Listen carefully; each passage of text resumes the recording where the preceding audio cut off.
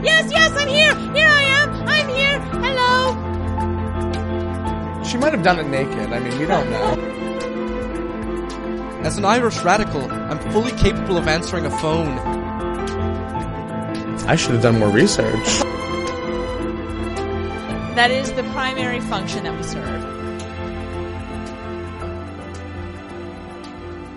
Welcome to Up Yours Downstairs, the podcast that will love you till the end of its days. I'm Kelly Anakin. And I'm Tom Schneider. We are married. No thanks to Evelyn Napier.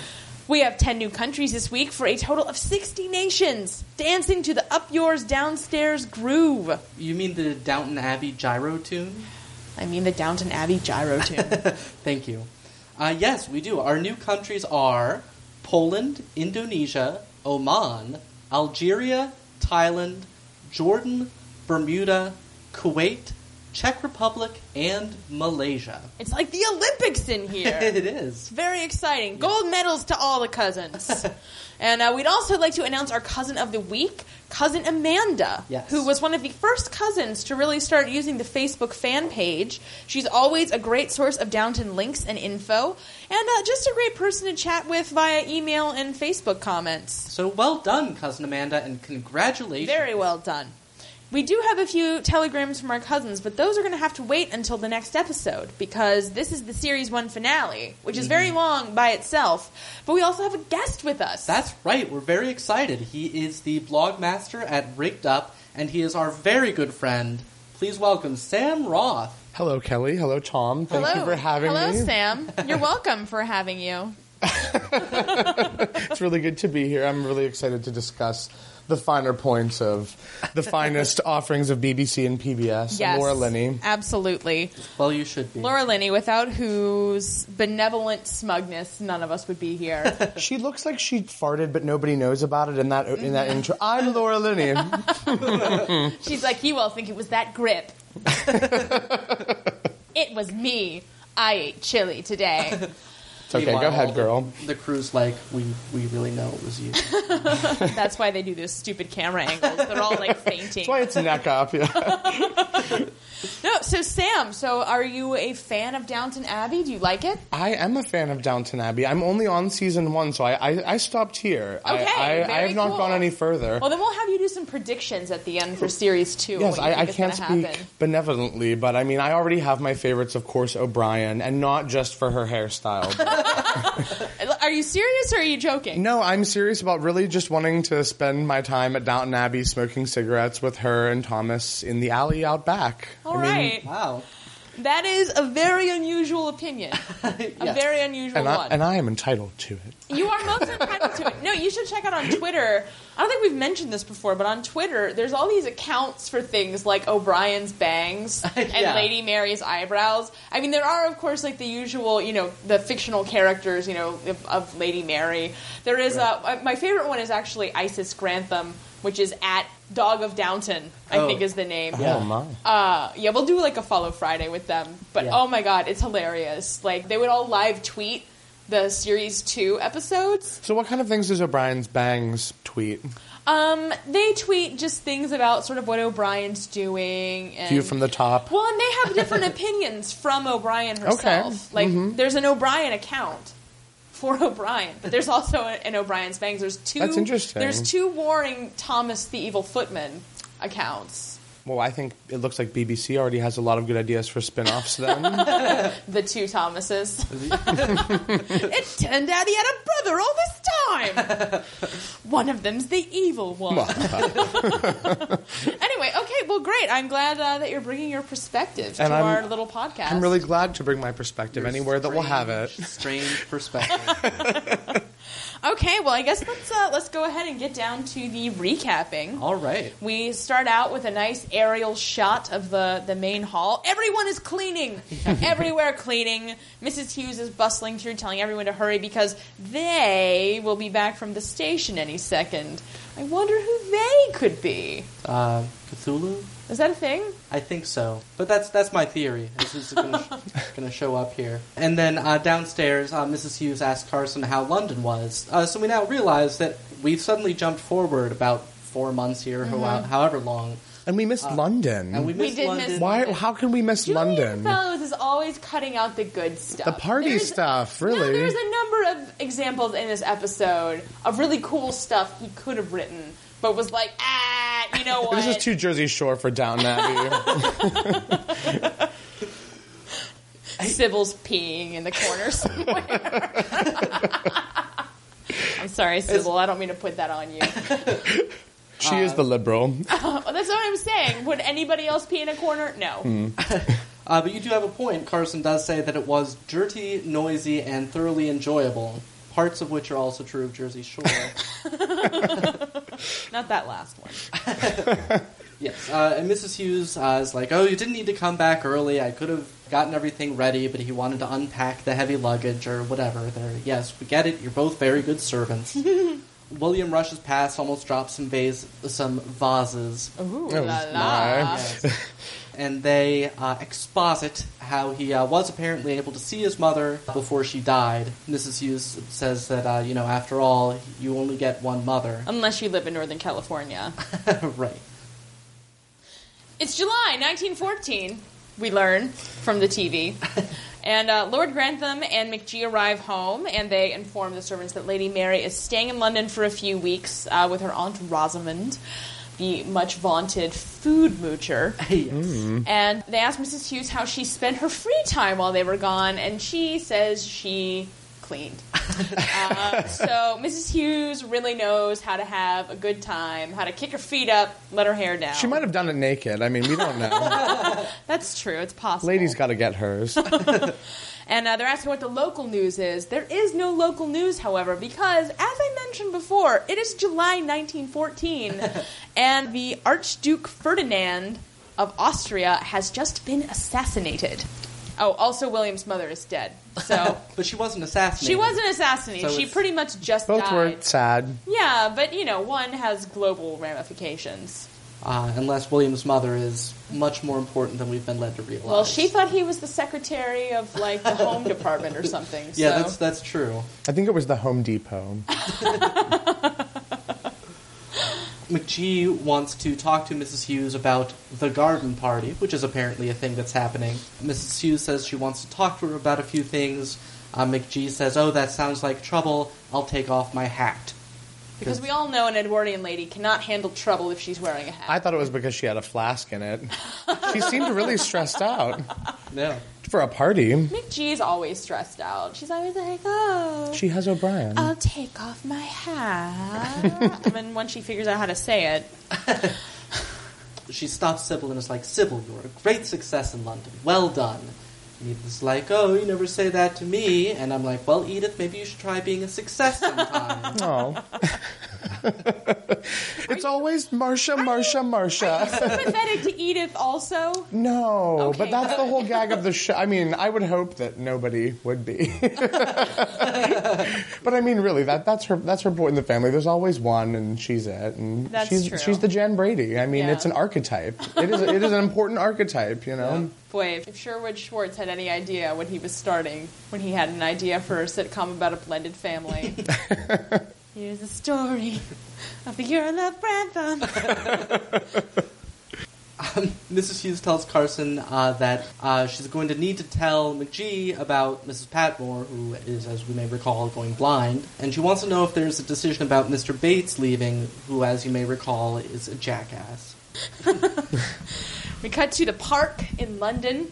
Finally. Yes. Oh, don't get excited. Yeah. Nothing good is happening. Yeah, this is our 30 seconds of London. So it's the elusive Aunt Rosamond. Yes, who I'm very excited to Yes. see.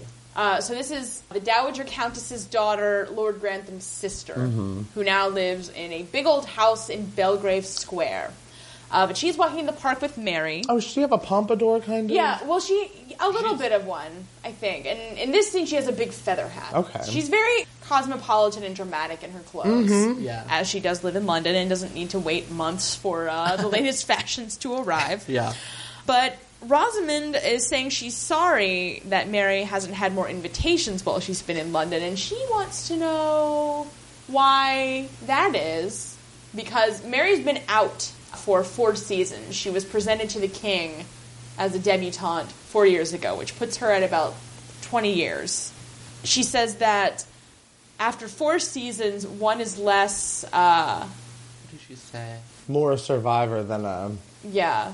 Either way, Aunt Rosie is calling Mary desperate. Yeah, she's saying, like, hurry up already and find somebody. Yeah. Meanwhile... Anyway, and she's asking if there's anything that Mary hasn't told her, and Mary is being all vague and not as secretive as she could be. Yeah. And then Rosamund wants to know if Mary is going to accept Matthew's proposal, saying that Cora, a.k.a. McG, yes, cannot keep a secret for more than a month. And Mary's all, you might be surprised. And I'm like, guess what? If I was trying to keep my death vagina a secret, I would, probably, making smarmy remarks about it in London in the streets. I feel like she just wants everyone to find out sometimes, you know? She does. She's all like, oh, well, I have a... She has that cynical look. Every time she delivers any line, she just looks away with this cynical expression. I think she knows she's done for. Yeah. Well, I mean, you know, I haven't watched on from here, so... No, hey, you're making a very fair observation. Yeah. Rosamund's being all bitchy about Mary and how she's been out for 4 seasons, and I'm like, question, who did you ever marry, Rosamund? What match did you ever... Right, all she has is this black umbrella. No, I think she did marry someone at some point. I mean, it could be. I think she's a widow. Is she? I don't think it's made clear. Yeah. I don't know. She strikes me as being very widowy. Well, something gives her a high horse. Look, you can't be that big of a bitch as a spinster, okay? You have to have done some years in the matrimonial trenches. Too soon? Call me in 4 years, guys. At that point, I'll be a survivor. We're back down in the servants' kitchen up in Downton. O'Brien receives a letter, looks at Bates, and then asks Thomas if he fancies a smoke, which of course he does. This is my favorite part of Downton Abbey. William, walking past them, refers to them as Guy Fawkes and his assistant. And Gwen wants to know which one is which, because O'Brien's ugly. Yeah. Anna gives William an armband because she's nice to everybody, not just Bates. Mm-hmm. And William tells Carson about it and says that it's for his mother, asks if he can wear it. And Carson says yes, as long as they're not entertaining. Which is like never. I find the servants of Downton Abbey to always be entertaining. Mm-hmm. They get that piano going. Yeah. Doing the bear, the grizzly.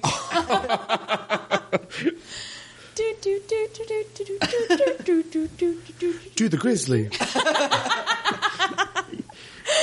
Anyway, Lord Grantham is wandering around his giant house and runs into Dr. Clarkson. What a surprise. Yeah. Lord Grantham is kind of upset because he thinks that his wife is ill, and Dr. Clarkson says she's not exactly ill. So, Lord Grantham's on his way up to see his wife, but he tells the doctor to wait in the library, which I think is kind of presumptive. Although I guess they do kind of own the doctor, in the sense that they run his hospital. Yeah. But he's just like, just go wait in the library, because... Well, he does have, about 50 people running around his house. It's feasible that, Yeah, that's true. things are more pressing than his wife's, So he goes, speaking of his wife's condition, he goes up to her bedroom, which he sleeps in like a scandalous fool. Turns out she's pregnant. She's pregnant. She hasn't been pregnant. So that's how it happens. Yeah, in 18 years. Yeah. Well, he's like, what were we doing differently? And she smacks him, and it's like, shut up. Go give the doctor some whiskey. Which I have to say, I really hope that with Obamacare we switch over to a whiskey compensation plan. For all medical care. Or at least for Medicare. They could take some state Medicare units. especially if you're working in Medicare, you need a stiff drink. Absolutely. After probably every patient. In your twilight. I will say that this does actually indicate that we've been 2 years off all along. Because if she hasn't been pregnant in 18 years, that means Sybil, in her first season, is 18 and not 16. Which brings it a little closer to the actress's age. So it still doesn't explain her tan, though. I heard on The View that they're not allowed to go outside or anything. It looks like it on most of them, but Sybil, she does have this inexplicable tan. That happens though sometimes. Well, that's what happens when you get liberal ideas. Yeah, you start going outside in the sun. Yeah. It's all those rallies she gets to go to. Yeah. Yeah. Look out, Mitt Romney is more liberal than anybody could have expected, based on his tan. So O'Brien has apparently been scheming with another lady's maid. You know how these ladies' maids are when they get together. Yeah. What did she mean by that? What do you mean? She was hinting at, that a lady's maid words, that means something, Oh, O'Brien just has this, really inflated opinion of ladies' maids because apart from being the head housekeeper, being a lady's maid means you're, at the top of the heap, especially if for the lady's maid to the lady of the house. Right. I'm not clear on whether Mrs. Hughes is a lady's maid or was trained as one.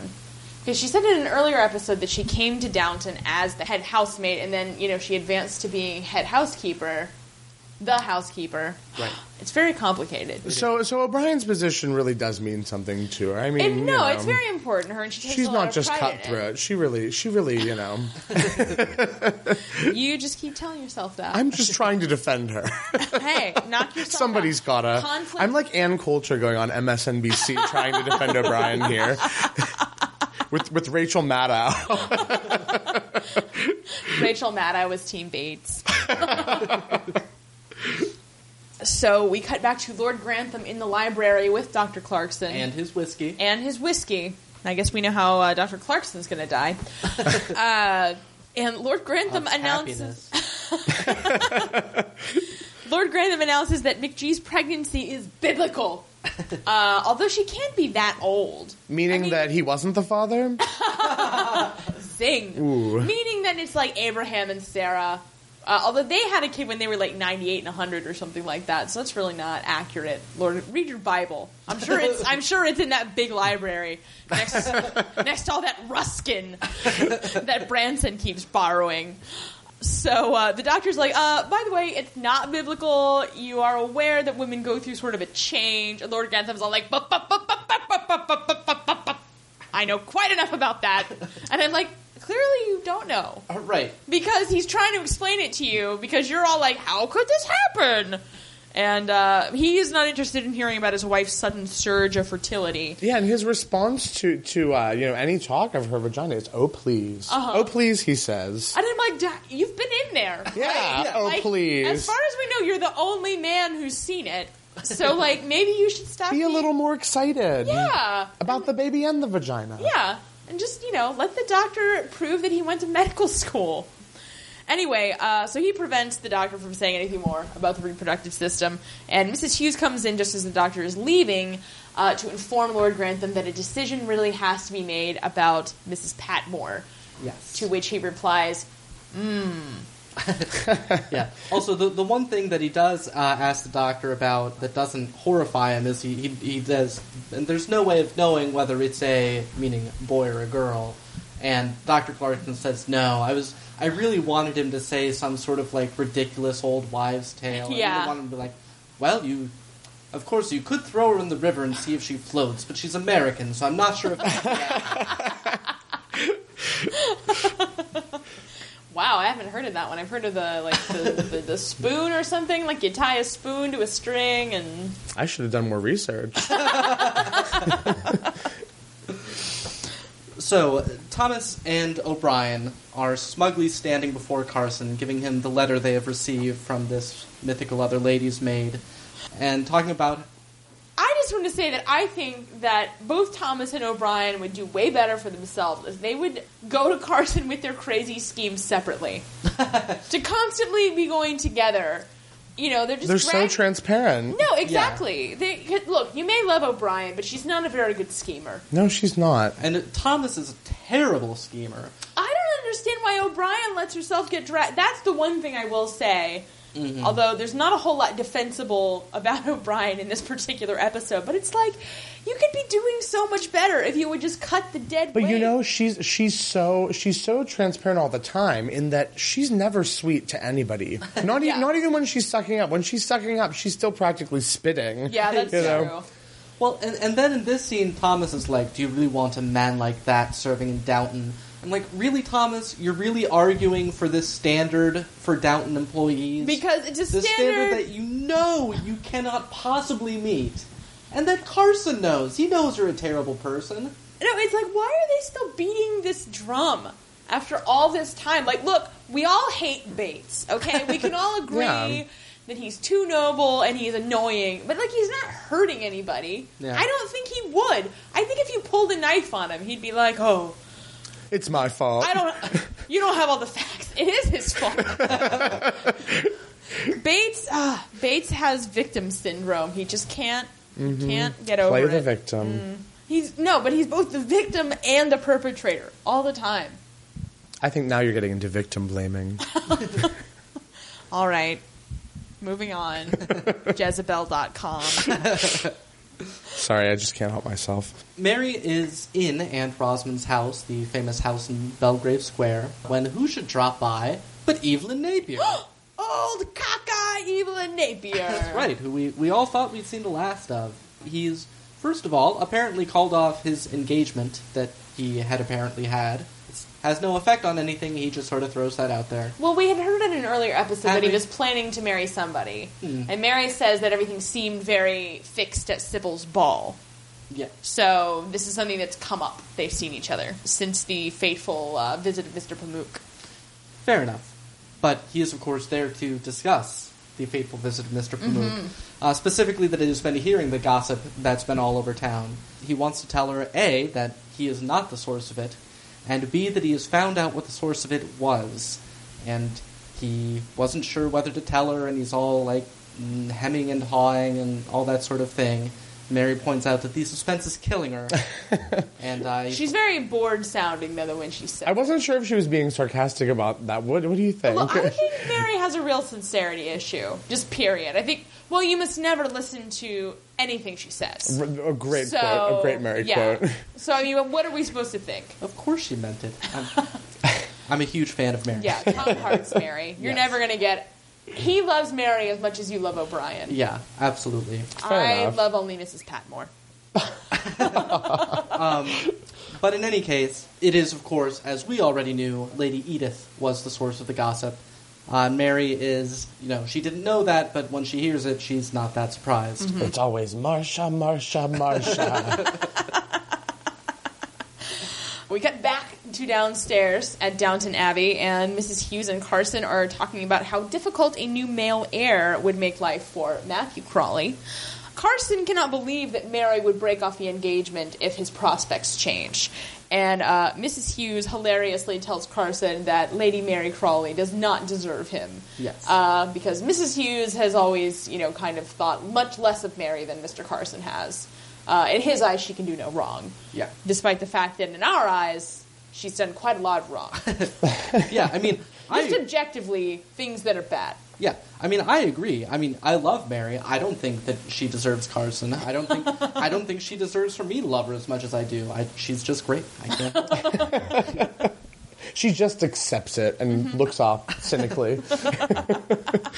We get the Dowager Countess. We actually get our first exterior shot of the Dowager cottage. Yes. Which is very nice, as you'd expect. And inside, the Dowager Countess and McGee are chatting about whether Mary has been in touch with Matthew regarding the engagement proposal thingy that went down. Months ago. Yes, months ago. Oh, so it has been months. I wasn't thinking of that. Time moves so quickly. Apparently, she's been in London for months and has not been writing to him at all, which... I don't know what the etiquette of the time was, but if you... That sounds about right. So that's warmly close then, right? If you're relatively sure that you love someone, as Mary was, wouldn't you at least, send him a postcard, wish you were at this debutante ball, but you're not part of the landed nobility yet, so you're not invited. Anyway, she is also saying that Cora has to take care of herself now that she's pregnant, and McGee says that O'Brien has her wrapped in silk and feathers, which actually sounds kind of uncomfortable, because feathers have those pokey things on them. Right. It sounds more costumey. I know. What's really going on there? They haven't invented Tempur-Pedic yet. But the Dowager Countess is very envious of McGee's excellent relationship with her maid. McGee says that O'Brien is very fond of her.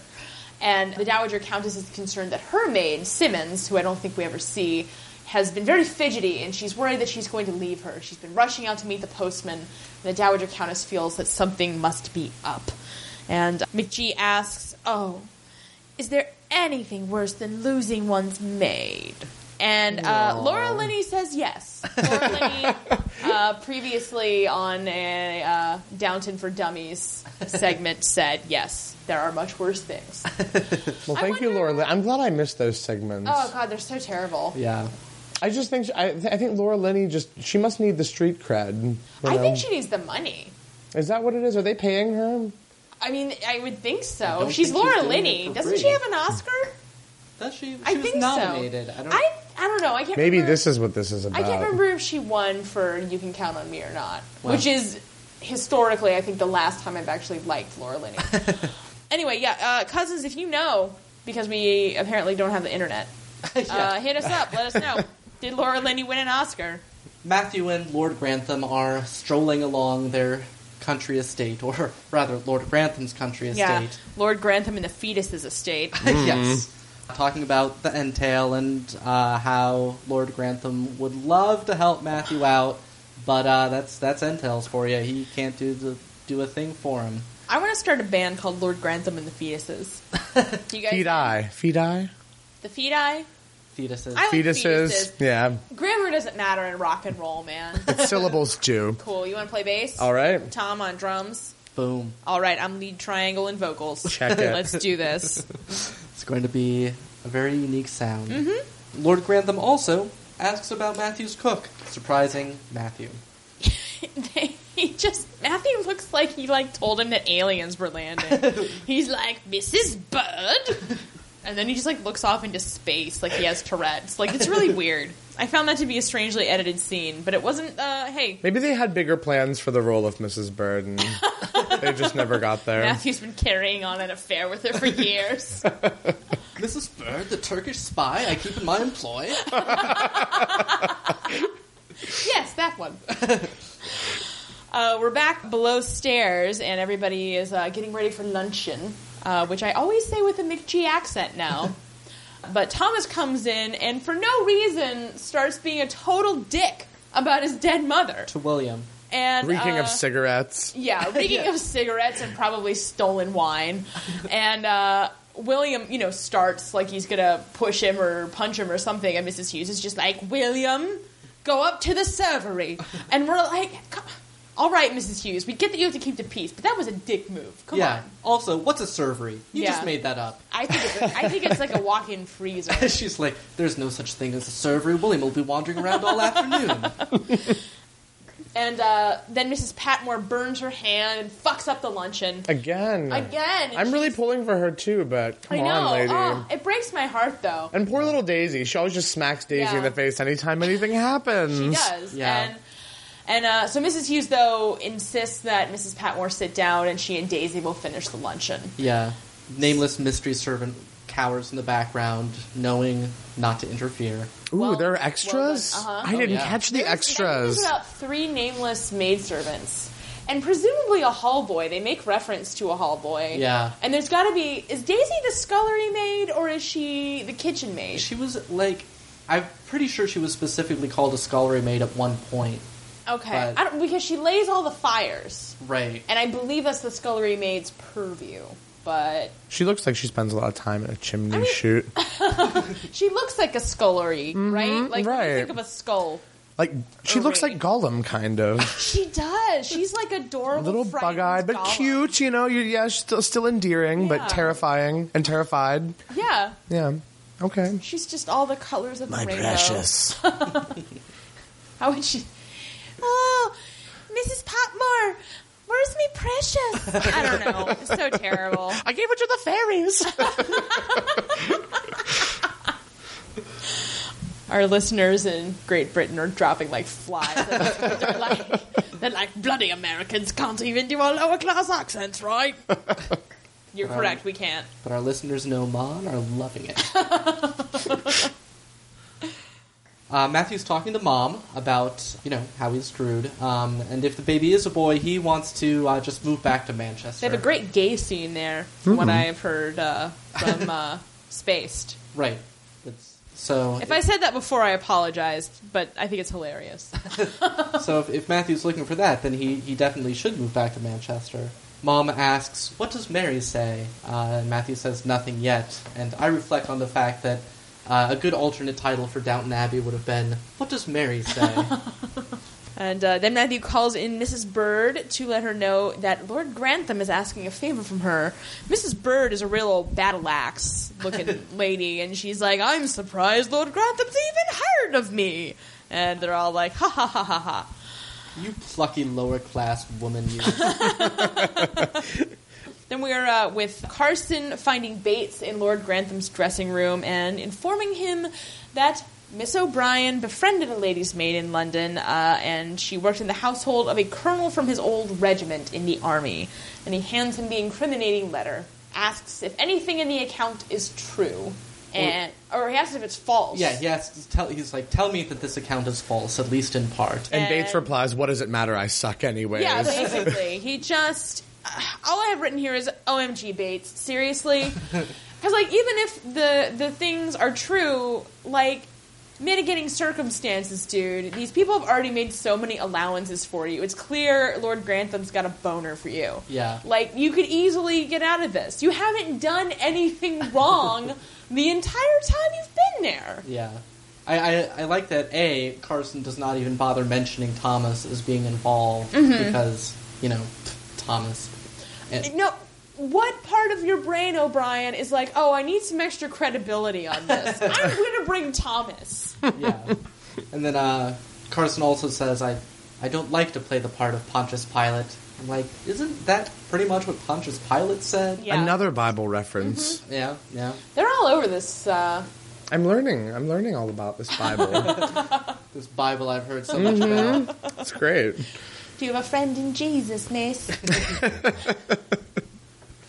But you'll always have a friend in O'Brien. If you ever need a smoke out back. O'Brien's the devil. You can read all about that guy in the Bible. He'd probably like to smoke too. True. Back in London, Rosamund is talking to Mary again. Rosamund, by the way, wearing purple, as all members of the Crawley family do all the time. No, it's mainly Cousin Violet, who I think does it to match her name. And Maggie Smith's recurring hat. Yeah, her purple hat. And then we see Sybil in purple. And I don't think we've ever seen McGee or the other girls in purple. Well, but what about that thing that she McGee has a wears? wrap, a cardigan wrap thing. That she wears. All right, what do we call that? Anyway. A duster? that was my attempt to note. Well, something purple was the about color fashion. of royalty, which doesn't really explain why they're wearing it. Right. In any case, whatever she's wearing, she is encouraging Mary to be a bigger bitch than she would even naturally be by putting off Matthew until the baby is born to find out whether he's going to be rich or poor. Mm-hmm. And she says that of the three of them, only Sybil would be happy in a cottage, referring to the fact that Matthew, will probably stay in Crawley House, which Lord Grantham said. Right. I don't know if maybe he's communicated that in a letter, that like, oh, if this doesn't happen, I'll give him Crawley House to stay in.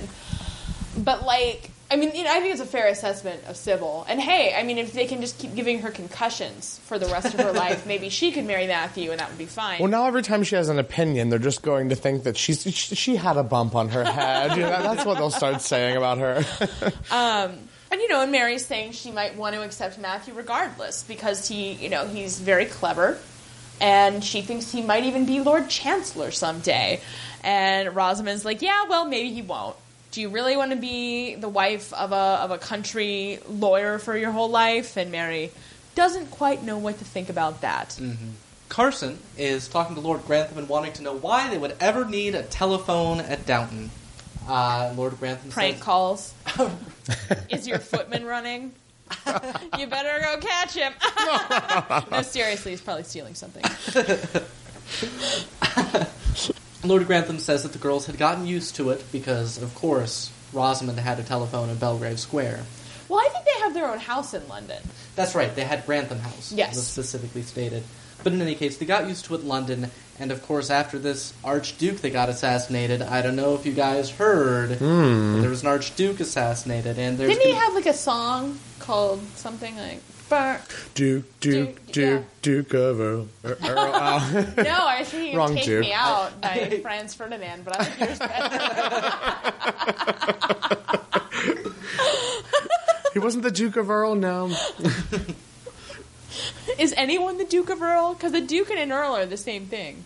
No, they're not. I didn't write the song. We had a whole segment on how Dukes are better than Earls. What am I saying? Yeah. Get it together. They also discuss the famous letter from the famous lady's maid.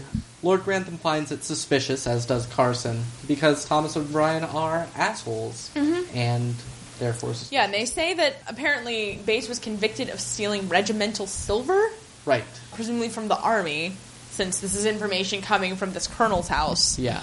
I'm just like, that's an interesting thing to steal. Yeah. Regimental silver. It seems like it would be hard to, To hawk that. Yeah. Yeah. But oh, doesn't this belong to the regiment? It says regiment. Somebody's name is on it. 507 right here. Yeah. It's got everybody's names on it. Little Yeah. dog tags on everyone. Yeah, they say they would find it more plausible for him to be an assassin. I don't find that plausible, what with his leg, but... Well, They've gotten that injury somehow Yeah. in the throes of assassination. Mary has come back to Downton. Yes. She is in the parlor, I think, versus the drawing room, discussing her prospects with everyone. There's a summit been called of the Crawley women. And Granny insists that she should accept Matthew, regardless of this baby situation. And then if he loses everything and she doesn't want to marry him anymore, then she can, dump him. Which I think is a great solution. Right. I mean, it seems like, the potential for hurt feelings is at its minimum here. Right. And then Mary says, oh, I couldn't do that to Matthew. That's not how we are together. I'm like, oh, yes. Your relationship has been defined by consistency up till now. You called him a sea monster. You called him a sea monster. I don't think this is that much worse. That's kind of exactly how you've been together from the beginning. Yeah. Granny very sensibly says that if you say yes to him now, when he might have nothing, then he will love you for the rest of his days. And Sybil says that Granny is a romantic.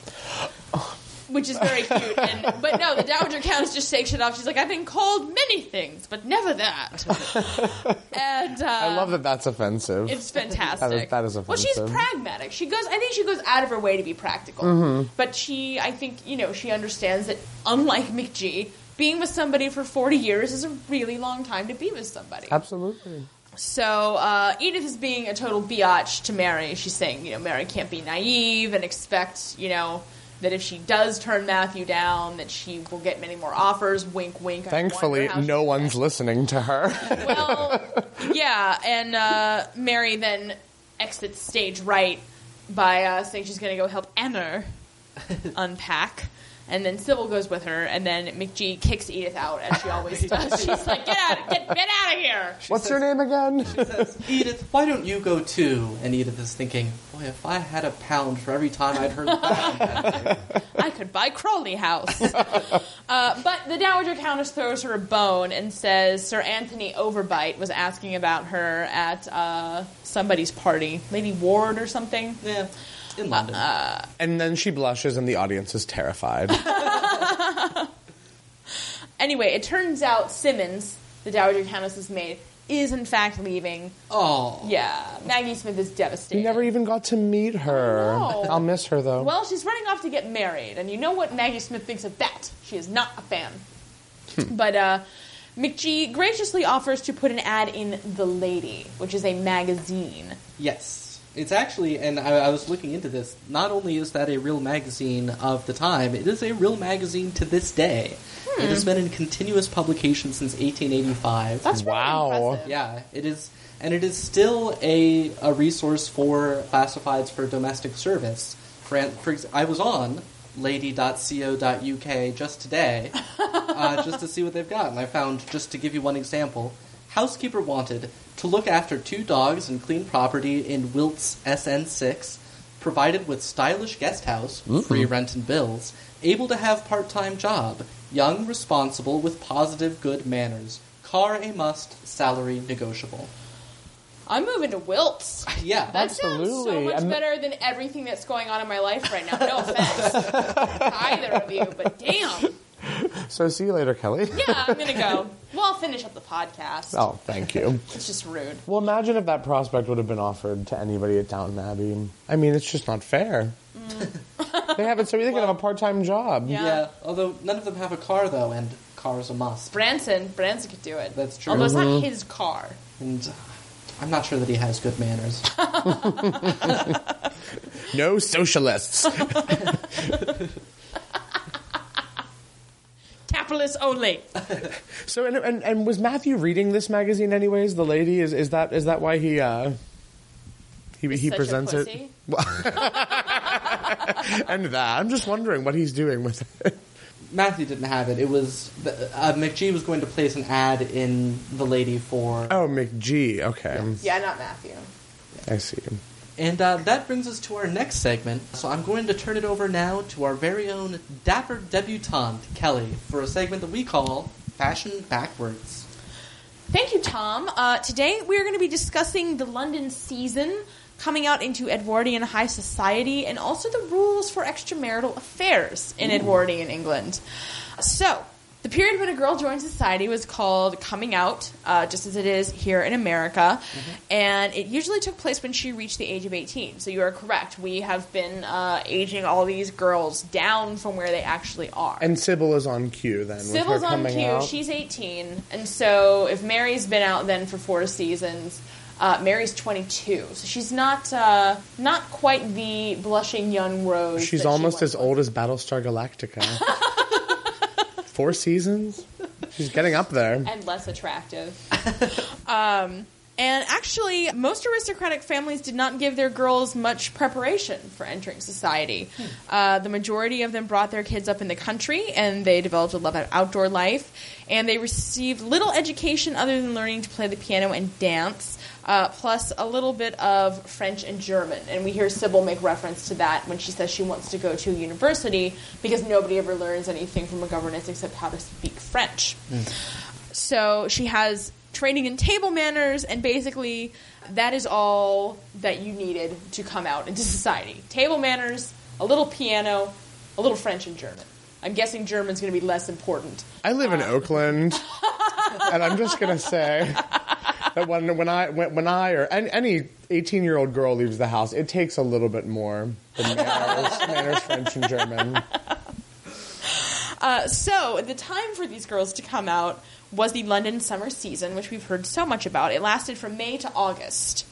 So the family has actually come back a bit early from the season, which may be why Mary has stayed on to try and wring the last gasping vestiges of her virginity out of things.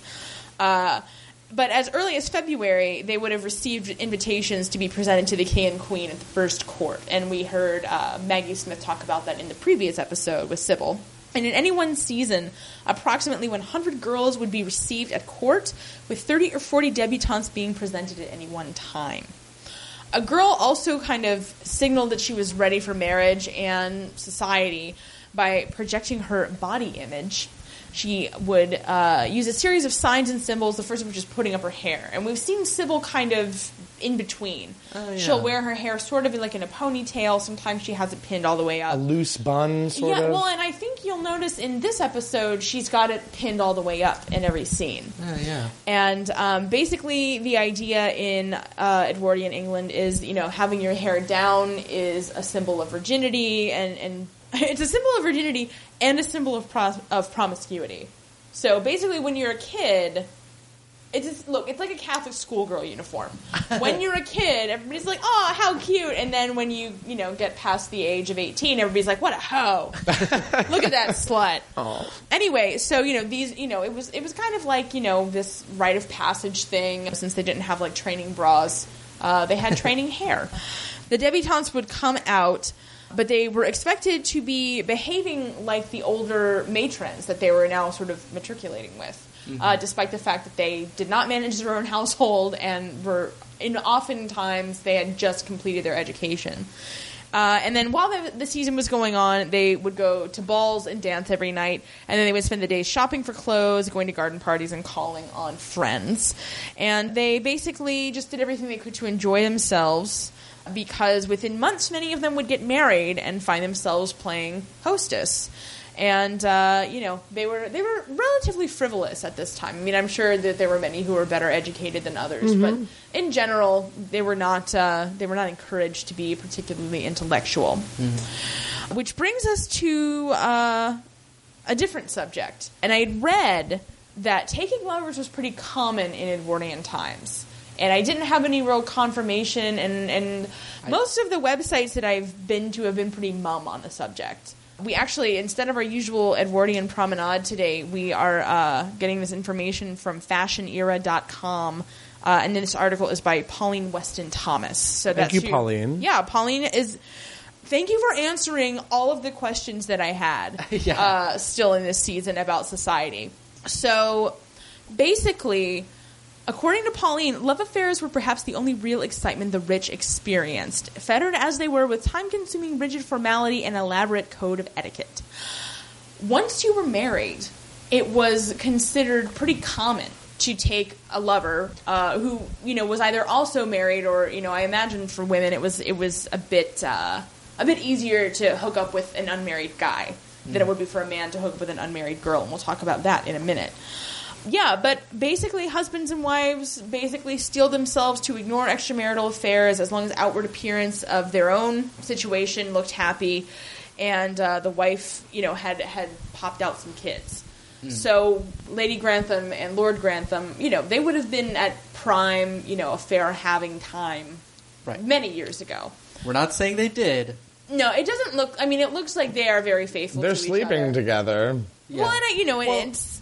And I also wonder if it's, again, to what extent, because we've all sort of speculated that they're a bit more conservative up there in Yorkshire than perhaps other families might be. Well, the person who started this was Edward, the Prince of Wales. He started to have affairs with noblewomen, actresses, and basically he set out the rules. He was the source of the rules for an extramarital affair if you were going to have one. So that's interesting. So then, because of that, do you think there were less people who would slum it and maybe sleep with the servant girl? Would they reserve their affairs for high society people? I mean, I think they would probably do that anyway. I would assume that a person who was into slumming it had their own sort of weird power dynamic that they were interested in exploring. So those people were going to do that anyway. Mm-hmm. Yeah. And that's more of a fetish than anything. Yeah, and those people wouldn't be received in society in the same way as somebody who conducted their affairs gracefully. However, if you did break the rules, there is a practice called cutting, which is defined as social death. Mm-hmm. People's names would quickly be removed from guest lists so that people who were deviant in their behavior or were indiscreet in public, they had no social standing in society. And this is basically what's happened to Mary, is that her name has been stricken from all the books. She's not getting invited to these parties? Absolutely not. And it's not clear to me. I mean, clearly, Sybil did well, is what we're hearing. So it seems that whatever Mary's issues are, they haven't reflected too badly on Sybil. Well, and I get the feeling that it's not because it's sort of rumors and because there's competing stories out there, that it's sort of an intermediate stage with her, that, she's getting very few invitations, but she's not, completely ostracized. Yeah, well, and unmarried women were not considered on the menu, as it were, for these extramarital affairs. The women had to be married. But it says here that if they offended the rules, they could have their chances of a good marriage ruined, and, they could be, removed from the guest lists. And I don't know. I think it's more serious than they even let on in the show. Yeah. Because of something that Evelyn Napier says, is that they know that the story is coming from Edith, and that is why they accept it. So I don't think people are as unsure about it as the family is pretending. The family has a lot wrapped up in Mary not having behaved this way. Right. They have a lot at stake of their own social standing and the future of the family. Whereas nobody else has that pressure. Yeah. So I think it's much worse for Mary. And, later in the episode, Cousin Violet refers to Matthew's offer as the only decent offer she's likely to get. Yeah. If you recall, the plan is to take her to Italy at the end of August, which is find coming this girl up. in Italian. Yeah. So it's not good. The standards for young women were to be innocent and virginal. If she was engaged she would not be allowed to drive home alone in a carriage with her fiancé. Mm-hmm. So, chaperoning was very much in effect. Mm-hmm. So, this is how Mary kind of flubbed it for herself, because if she had been able to sort of, and, granted, I'm not blaming Mary here, because I think we've all agreed that there was definitely more than a whiff of date rape going on with what happened to her. But, I mean, these are the consequences of that situation. She wasn't kidding when she said, do you know what would happen if anyone knew we'd even had this conversation? Yeah, it could have been the same just for them being in a room alone together. No, exactly. Riding in carriages with boys. The assumption and the basic understanding of human sexuality was that if any man is alone in a room with a girl, sex has happened. Not even a question. Yeah. And given how much guys seem to know and care about the female anatomy, I think maybe I understand why they think that. We need to get some Georgia O'Keeffe paintings, at least in Downton Abbey, something. I don't think she was around yet. I can't be sure, but I believe we've just had intercourse. What was that, dear? So that is Fashion Backward. Thank you once again to fashion-era.com and Pauline Weston Thomas. Yay, we'll be sure to tweet that website so that you can check it out. She's got a lot of great information on a variety of different eras, and also some good links to how to make yourself a costume from those eras. Oh, that's good for, the San Francisco Bay Area Edwardian Ball and... Oh, that's amazing. Yeah. The Dickens Fair. Beta Breakers, whatever. What have you. Absolutely. Anytime there's a time to have a costume on in the Bay Area, it's good to know where to go. All right. Well, thank you, Pauline, and thank you, Kelly. You're welcome. All right, so back to the recap. Downstairs in the kitchen, the good servants are all discussing possible baby gifts, as well as the news of, the assassination and how apparently they've caught Princip, who is the assassin of Franz Ferdinand, and him and all his gang were members of the Black Hand, apparently, which O'Brien does not like the sound of. That's racist. Is that racist to say that like that? Let's go back. That's racist. Carson tells Daisy to send Mrs. Patmore up to the library with Anna. And Anna was like, it's a big surprise. Yeah. Daisy looks frightened as usual. Yes, that is true. Daisy has her customary wide-eyed... And O'Brien says, and we thought the assassination of an archduke was a surprise. Which, look, Mrs. Patmore's in their house. Yeah. I would lay Vegas odds at 10-1. Yeah, and also, I would also like to point out that a month ago, I bet not a damn one of them could have named the Archduke of Austria-Hungary. Give me a break. So maybe Thomas, he's got that newspaper. Well, and Carson. That's true. And Carson. Sybil with her opinions. And that bump on her head. This is the bump on my head. It makes me do crazy things. Another spin-off of Downton Abbey, perhaps. Sybil and the bump. Bump in charge of our days and our nights. Bump in charge of our wrongs and ow! So we're up in the library. This is the episode where I sing a lot of songs.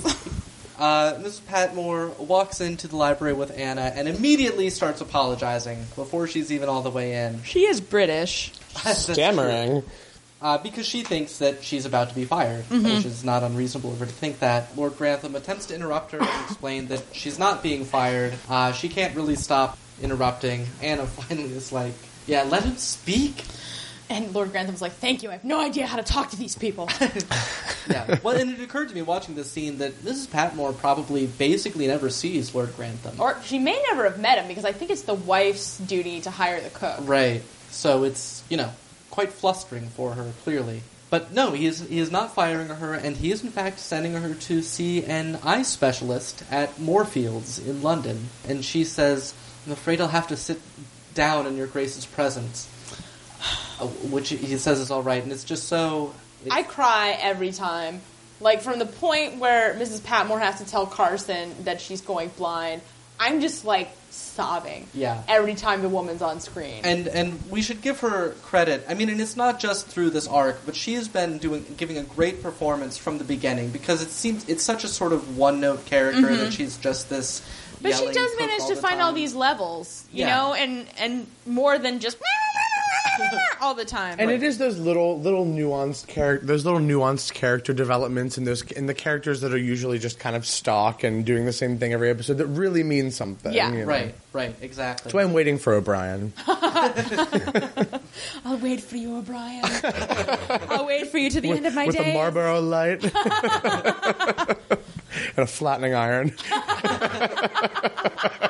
Someday behind the Abbey. Matthew is talking to Mary, and he wants to know why she is delaying her answer, because she told him that she would give him her answer the day she got back from London, which I'm sure seemed like a much longer time ago when it wasn't the day she got back from London. Mary's like, I don't even remember London. Yeah. So he correctly determines that she's concerned about his position in society. Mary just sucks at this. She just sucks at this so bad. She tells him Granny's plan, that she should say yes and then throw him over after the baby is born if it's a boy. And I'm like, guess what doesn't work if you tell him in advance? See, I expected him to appreciate her being candid, because that's Mary's thing. I'm Mary. I tell it like it is, and I don't go for rides with people I don't know. I don't understand why and, he's listening to anything she says, frankly. I think he should just drag her down to the church and be like, I don't care what you say, we're getting married now. That's one way to go. Yeah. No, I mean, I kind Feminist. From Matthew. He needs to get some self-respect. Yeah. No, I think that, I think Mary has more of a point in this episode than I think we're meant to think that she does. I mean, it is... Everybody seems to think that, it should be just based on this relationship, and that should be all that matters, despite the fact that, first of all, nobody's forming relationships on that basis in the society. Yeah, that's true. This is a gigantic thing that she's being asked to do, to completely change her standard of living for somebody that, remember, how much time has she really spent with him in her life? 12 hours, 24 hours total? Yeah. Mm-hmm. It's not like they've been dating like we date nowadays and, move in for a little while, really get to know the person. You've got to make the decision based on a few chaperoned encounters. They're lucky they've had a drink together. Mm-hmm. Yeah. Who you're going to spend the entire rest of your life with. I think that this is a lot more to and ask as we of heard, her. it's not like she has any skills to fall Right. back on here. I don't know. She has great hats. Even in that scene, actually, Yeah, but she so had does that. everybody. She's not unique in her great hat having. She just wears them Look, and well she with that can't- cynical Yeah, but she expression. can't It looks make good them. under She's a not big gonna be hat. a haberdasher. I wish she was. Another spinoff. Lord Grantham is in his dressing room questioning Bates about the theft of the regimental silver and the sentence he received for it of 2 years, which Lord Grantham finds unusual. The penalty generally would have been steeper than 2 years. He wants the truth, but Bates can't handle the truth, so he refuses to act in his own defense yet again. Yeah. And I'm so grateful to this scene because Lord Grantham just gives Bates the side eye that we're all giving him from home. Yeah, because Bates is like, but I confessed, And Lord Grantham, like all of us, is thinking, well, that doesn't mean anything. Yeah. You would confess to shooting the Archduke if you thought it would save Satan an inconvenience.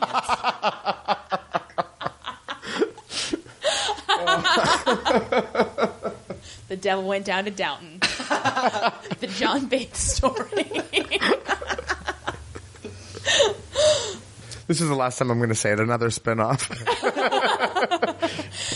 Look, this podcast has a lot of time to fill before the new season starts. We can create as many I was spinoffs gonna as say, we please. We could do them as radio plays, you Yeah. know? I've got a cookie sheet that you can use for Thunder. Yeah, please don't apologize for that, because I've got at least one spin-off lined up for later in this podcast. Spoilers. Yeah. Ooh. No, it's a teaser. Keep listening. Anna tells Bates that she doesn't believe his story because she is not an idiot. Mm-hmm. And she's the nicest person ever. Right. And I wish she lived with me and was my best friend. Yeah, she's real nice, not fake nice like Bates. Yeah. Yeah, because that's the thing about Bates. That's what rubs me the wrong way. He's so clearly not a nice person trying to masquerade as a nice Yeah, person. anybody can be nice. Anybody I know can be that nice. Game. I play it at every family function I go to. You know, I don't have Preach. time. Yeah, I don't have time for this. And, like, you know, I don't mind him, like, trying to, like, clean his act up and, like, be a better person. But, like, there's a difference between being a better person and being nice to the point of the destruction of you and everyone around you. Right. At some point, he's being disingenuous and he's hurting himself and others. He's acting like he's the only one at risk here. When it's like, what do you think is going to happen if you get fired and Thomas and O'Brien are given that validation to run rampant? I know you would be excited to see that. But I just, you know, it's like he's so unable to see the big picture on anything. It's always about him and, like, what he is doing. And what a noble person he is. But it seems like he's able to rely on Anna to stand up for him. I mean, she goes to London, and instead of, you know, Jersey Shore and partying, she goes to see his mother. Yeah, that's true. That just made me like Anna a little bit less. Look, blame Julian Fellows. Okay, I do. Yeah. I usually do. Yeah. Mrs. Hughes gives her a little info about how the travel to London's going to go, and then she's off to referee Mrs. Patmore and Mrs. Bird, who are meeting up. It's times 2. Yeah. Except Mrs. Bird's is more like a dirge. Yeah. Okay, you do yours and I'll do mine. Oh my. This is nice. Okay, cool. Like that scene in Adaptation where Meryl Streep and that flower guy do that thing. Eloquent as always. Just call me Baron Julian Fellows. So that scene is we've just summed up the next scene, which is the two of them indeed having it out. Yeah, having it out at each other. Anna and Molesley watch and sort of giggle.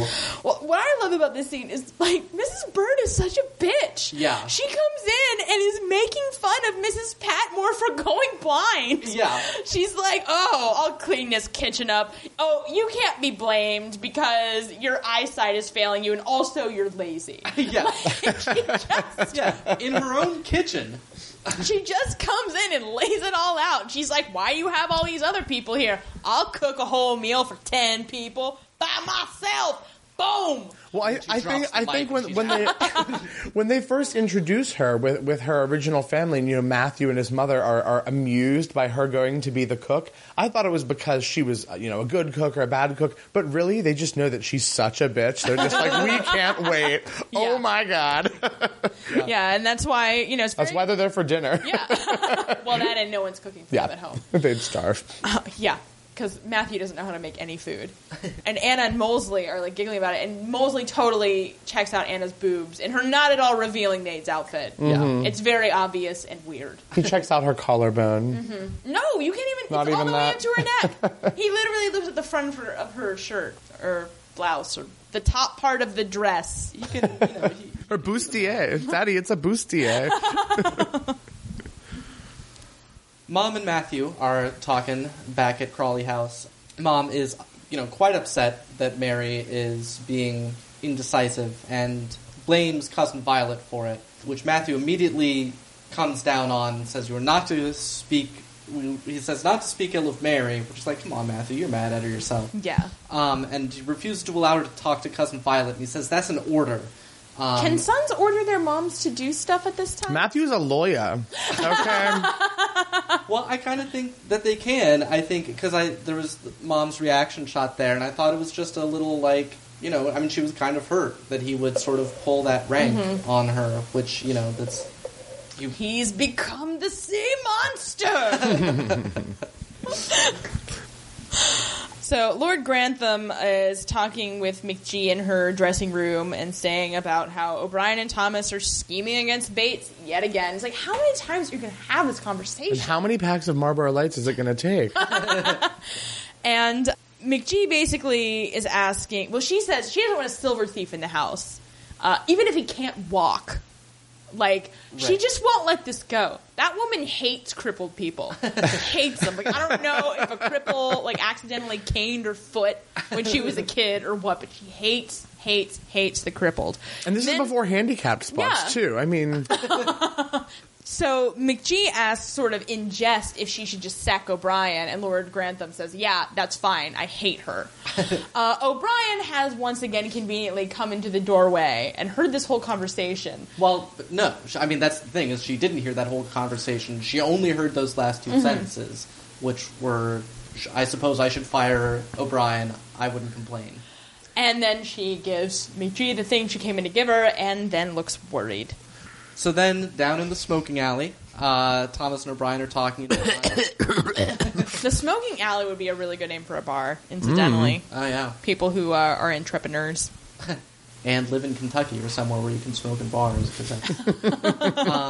But they're out in the smoking alley and discussing the fact that she thinks she's about to get fired. She's understandably pissed off at that, I have to say. He is talking about the war and how he has some sort of plan to survive. Oh, is it a scheme?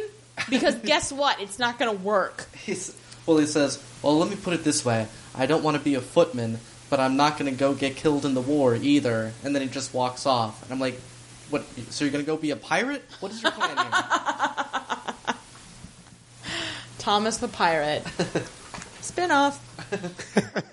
So Mrs. Patmore has pulled Daisy aside before she leaves for London to tell Daisy to make sure the food doesn't taste good so the family will be glad when Mrs. Patmore gets back. Daisy immediately says, so I should poison it. Like she did in the first episode. Yeah. She's like, poisoning. I can do poisoning. I've had some practice. Mrs. Patmore's like, no, nobody said poison. And she's like, so I should poison. Like, she just sticks with it. Like, yeah, and anyway, look, Mrs. Patmore, you don't like Daisy. You don't trust her to do anything. What are you doing trying to involve her in a scheme? Well, or just memo to everyone in Downton Abbey. Daisy can't scheme. She's not... She can barely do her job. From the looks of it, she can barely stand upright sometimes. Like, she's just not capable of complexity. But, Mrs. Patmore leaves her with that anyway, so, I'm sure that's the last we'll hear of it. Carson is talking with Mr. Bromwich, well, we learn his name shortly, who is the telephone man that they have contacted to install the telephone, or rather, telephones, because apparently they want one upstairs and one down in Carson's pantry. Yeah, they want the family plan. That's right. This is Downton Abbey. The telephone man is rather shocked by the idea of two telephones, but quickly says that it's... I mean, there can't be that many people out in the country asking for telephones. I mean, apparently not. Yeah. Surprise, surprise, Sir Anthony Stralland stops by to see if Edith's around, and she far too eagerly runs to the front of the house saying, yes, I'm here! Here I am! I'm here! Hello! And he invites her to go out for a drive, which she, of course, agrees to, and says she will go get her coat. Sybil comes in and intervenes with the crotchety Mr. Bromwich, and she finds out that he's actually looking for a secretary. So she lights up, because as we all know, her pet project is getting the ginger housemaid a secretary gig. She's taking it upon herself. She is taking it upon herself. So she assures him that she knows just the woman, and he'll have her application by that evening when the books close on applicants. Yes. We then get a scene at Moorfields. Anna has brought Mrs. Patmore there, and this scene is just fantastic. I just cry every time. Yeah. Every time. Because, Mrs. Patmore says she didn't realize there was going to be an actual operation, and Anna's just very nice. Anna's got a great bedside manner. Yeah. And she's just saying, she says, what do you think they were going to do, just make magic passes over your eyes? But gently. Not in a jerk way. Not in a jerk way. She keeps it light. And Mrs. Patmore is so far out of her element she can't even tell you, doesn't know what to do with herself, but clearly, she's clearly determined to, do her best to, hold it together.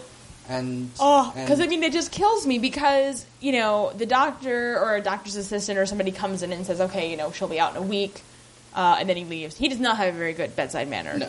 But Anna says, I promise I'll visit you every day. And Mrs. Patmore just says, what about the rest of the time?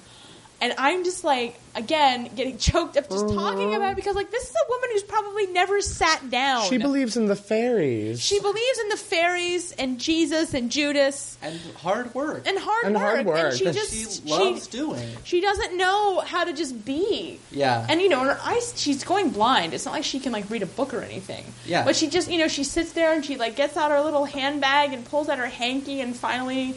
doesn't even break down. She just, is dabbing her eyes and wearing her non-cook outfit, the one that she has. The one. Mm-hmm. Yeah. And I'm just, like, weeping and texting my parents and telling them how much I love them. And you're not even single. No, I'm not. So then we cut to Anna walking in the park with an umbrella, smiling at a stranger because she is so nice. Then she goes up to some army dude. She's been walking to this army dude at this army place.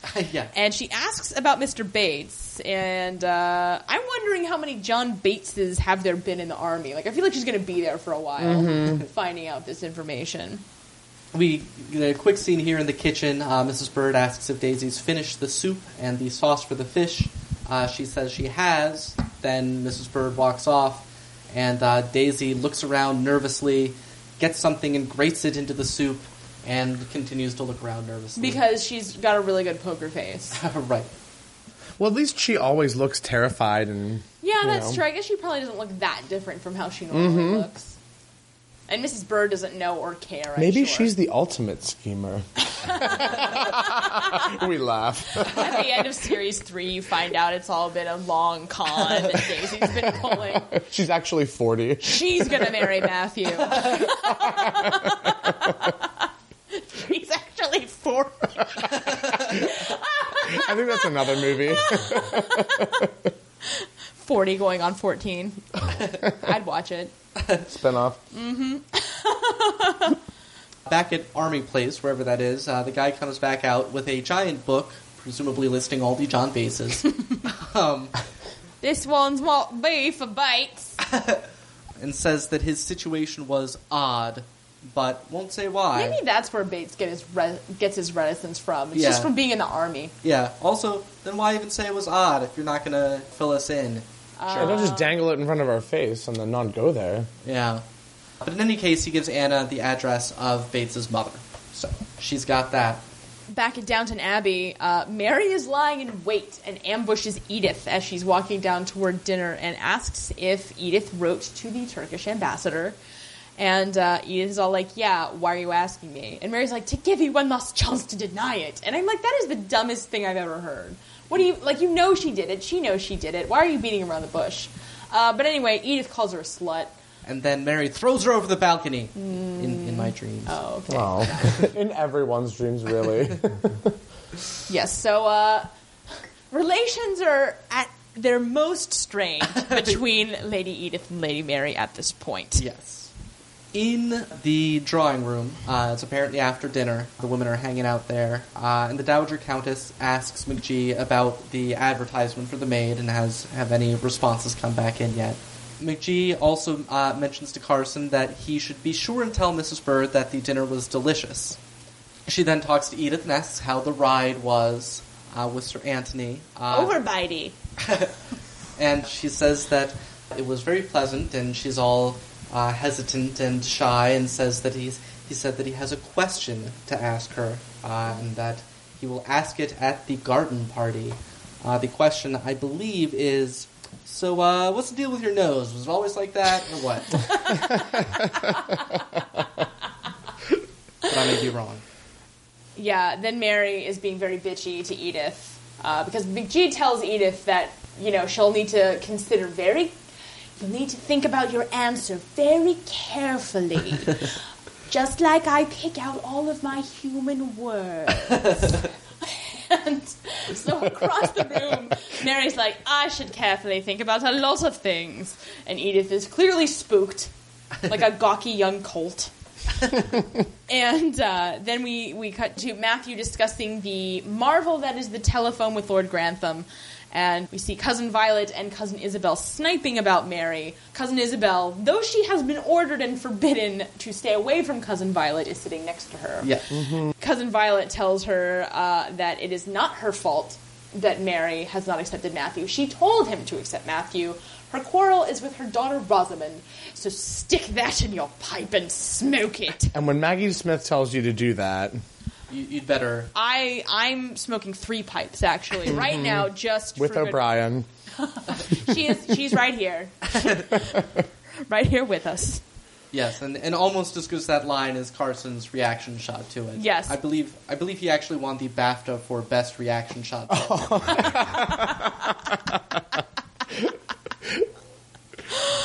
Downstairs, Molesley walks in on Thomas doing something with Carson's pants. Yeah. It's very unclear. Like, this scene is vague beyond the point where it's vague to the characters. I'm like, did I just walk into, like, an experimental film or that Eddie Izzard bit about arranging matches? Like, what is going on?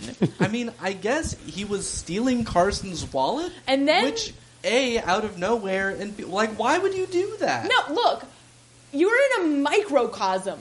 There's only one known thief in the house, and it's not even Bates. Yeah. So, like, it's like, what do you think? Like, people are gonna be like, oh, it was Matthew. Just came down here and just took it. Because he was mad, see?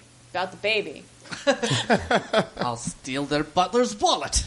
No, it's like, what could Carson possibly have in his wallet? Yeah. Like, he can't have that much money. Like, do they have photo IDs? Like, was Thomas trying to forge a fake? Look, anyway, Thomas, you're an idiot. Way to go. Right, again. Yeah, so you like O'Brien, you're not as big of a fan of Thomas? You know, Thomas sullies O'Brien because Thomas seems resentful. He seems angry. O'Brien is always like that. O'Brien's, like, again, as I say, O'Brien's never sweet to anyone, not even her employers. And, you know, what you see is what you get with O'Brien. Yeah, you know, she's just grim all the time. Thomas seems like he's got a little bit of, like, a manic depressive an inner turmoil, and, well, you know. Sometimes he's like, I mean, he's never, like, especially nice, but sometimes he's more unnice than others, you know? He goes out of his way. He strains out of, yeah. Anyway, Thomas, you're a jerk, and you're not invited to smoke in the smoking alley with Sam. No, I will take your place with O'Brien when you leave for the military. Meanwhile, in the men's part of the dinner party upstairs, Lord Grantham and Matthew are discussing how shitty his life is now. And how shitty Mary is. Indeed, yes. It's always a topic of discussion. Yeah. What does Mary say? You must never listen to anything I say. Then Carson invites Mrs. Bird to eat with the servants downstairs, and Daisy flips out. She says, Mrs. Patmore always says cook, eat separate. That's how she sounds. Thomas tells O'Brien secretly that McGee has advertised for her replacement, and O'Brien calls her... an ungrateful cow? Uh-huh. Yeah. Yeah. Yeah. It's really... And McGee was just talking about how fond you were of her. Yeah. O'Brien loves me. I would like to say, how did you ever get that impression? Because O'Brien doesn't appear fond. Like, even if she actually was fond of you. This all plays into our McGee is mentally challenged in some way. Oh, theory. yeah. that's Okay, true. at least delusional. Did she have a stroke as a child that went unnoticed somehow? Like, I don't understand it. Like, she just has this delusional view of the world. The look on her face always reminds me of that Duggar lady. You know? Right. From, like, how, 47 kids and counting or whatever. But she's got that same sort of glazed, like... It's kind of serene, but in a medicated sort of way. Yeah, exactly. Yeah. Anyway, I don't know what Elizabeth McGovern gets up to in her spare time, but clearly Julian Fellows has no problem with it. It's her pregnant glow. But she's had it the whole time, and she's only been pregnant for 4 months. Yeah. So, that aside, we're down at dinner with the servants, and everybody's eating their soup and making weird faces until Mrs. Bird spits it out and forces Daisy to tell everyone that she put soap in the soup and mustard and anise seed in the fish sauce. Yes, because Mrs. Bird had suspected that she might do something like this. Yeah, That's Daisy's ruse didn't work on her. Yeah, that's why she told Daisy that the soup for downstairs was actually the soup for us upstairs.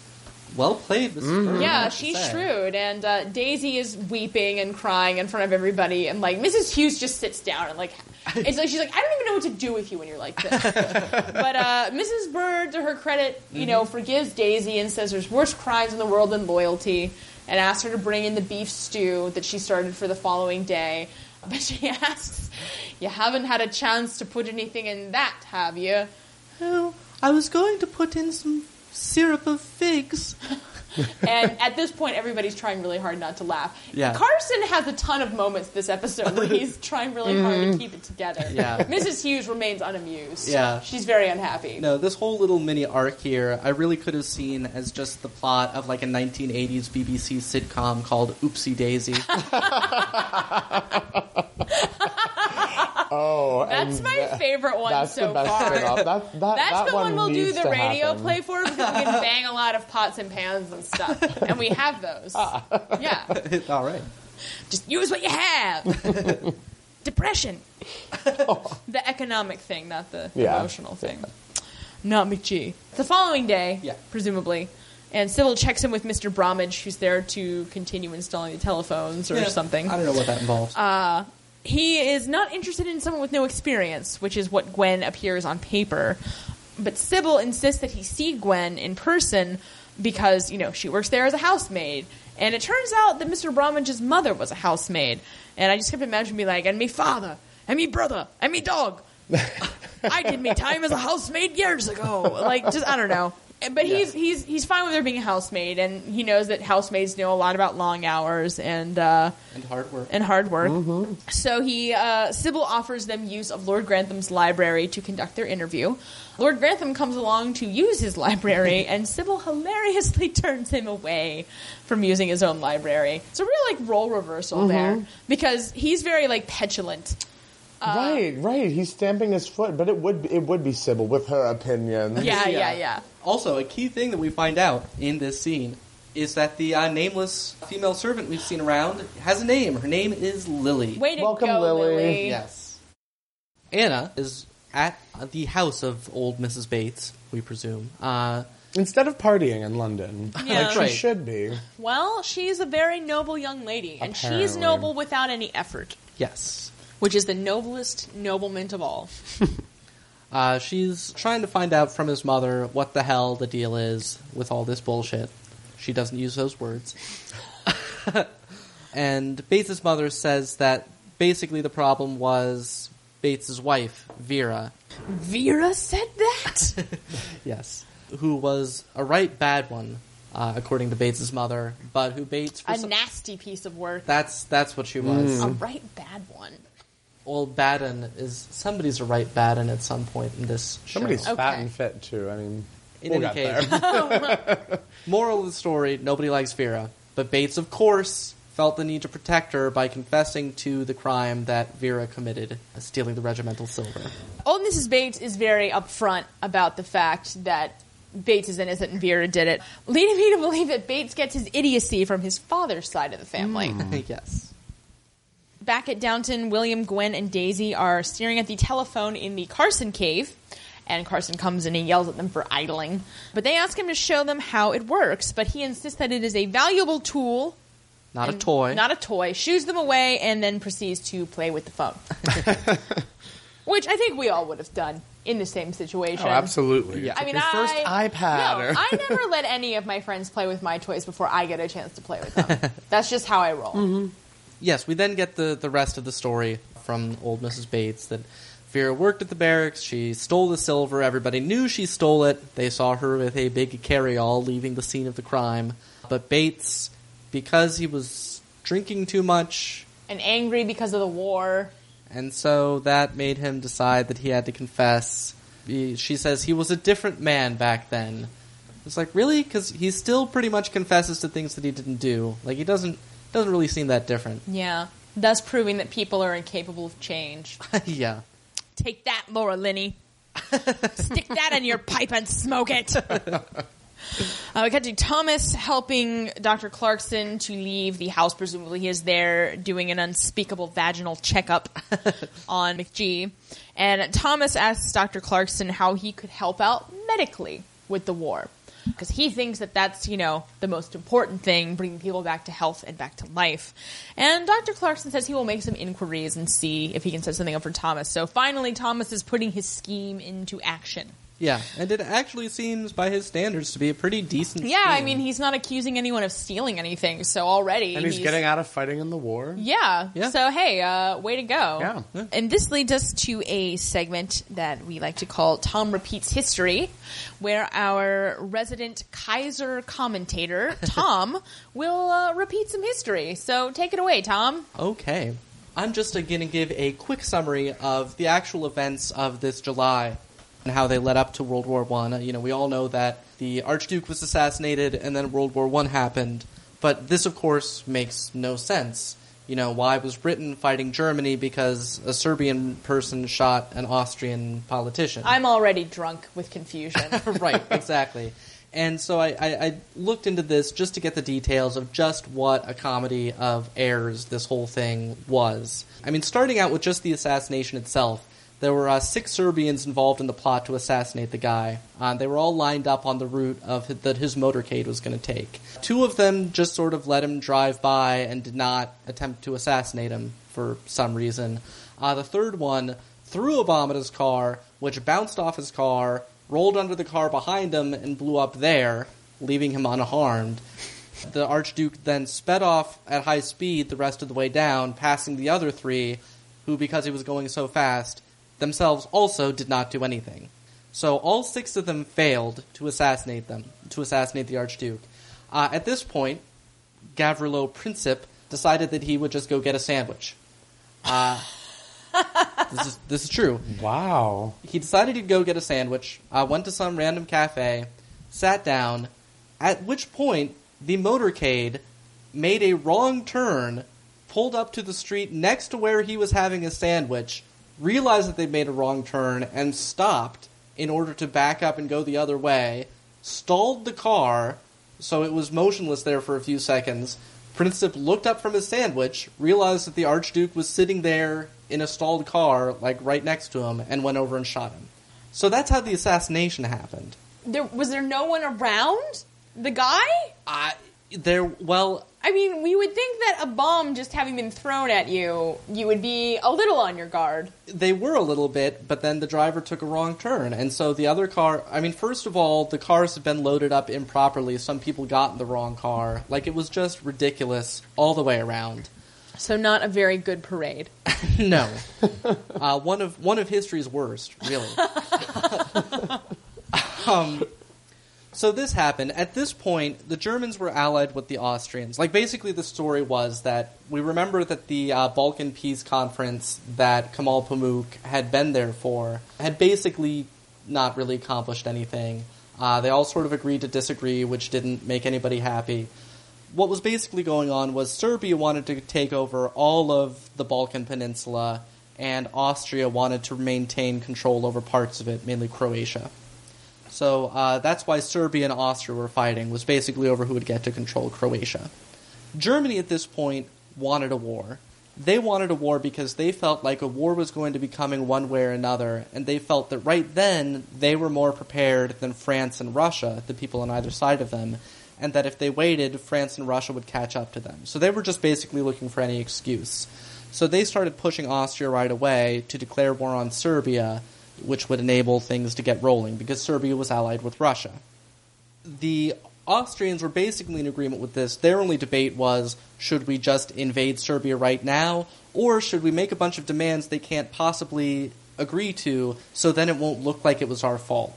Throughout all this, basically everybody involved thought that everybody else in Europe was idiots.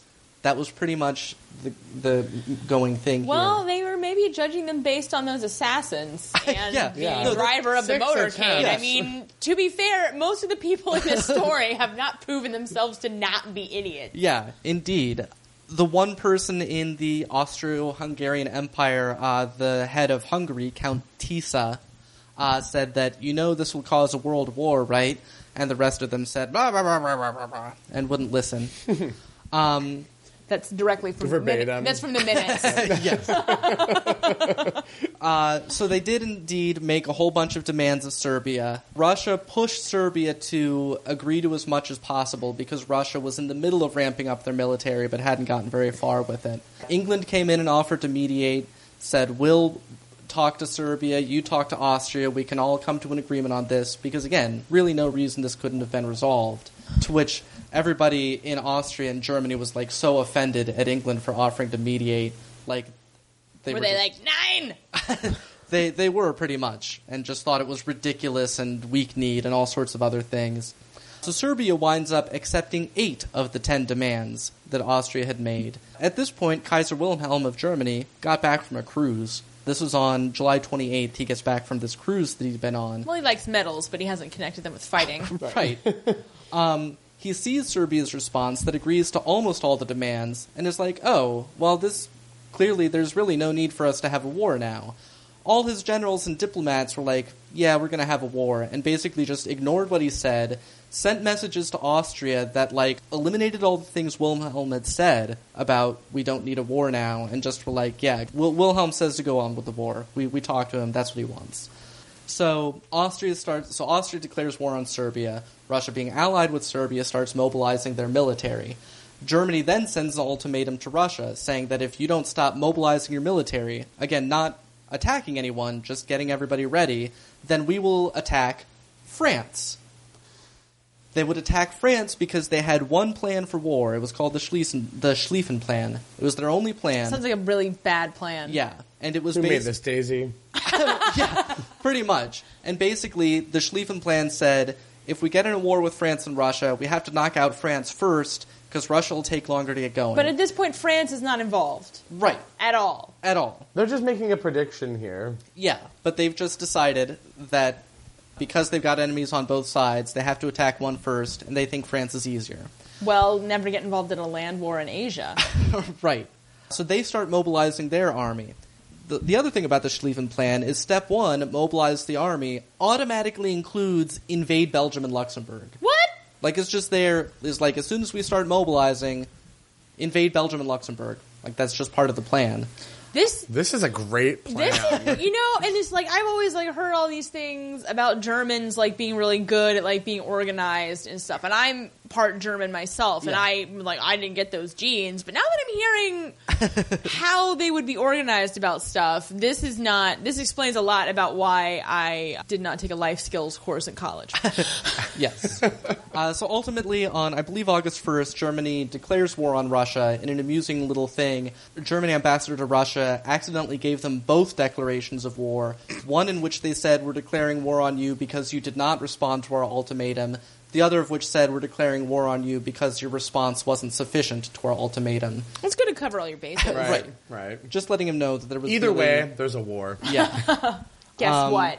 Boom. That's what. Yes. Bombs in your face.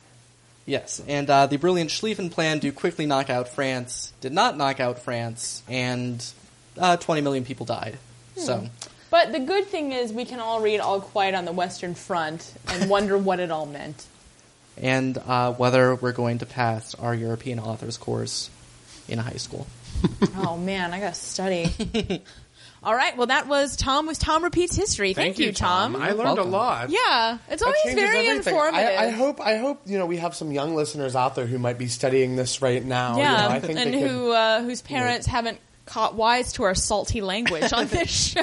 Well, yeah, I think we said vagina a few that's times, so but I'm really interesting. 6 assassinations. I mean, you hear that and you know one, what? I know that I studied this in my European history class, but I don't remember it being so ridiculous. I'm sure that it was, because I had a great teacher in high school, and he would have found this all hilarious in his weird sort Why did they leave out? This is the car chase that changed history. Why did they leave that out of the books? I just want to call up, whatever teacher. Well, you know what? I mean, history books are always, like, they have so much text in them. I think it's hard to envision a car crash. Yeah, they didn't have any of their names, so it didn't really matter. Yeah, that's true. Anyway, so if you're looking to avoid starting World War I, there's some very good lessons for you there. Shoot straight the first time. Yeah, and don't throw your bomb under the wrong car. God. Like, what is this, the 1960s Batman show? Jesus. Well, thank you, Tom, for that amazing account.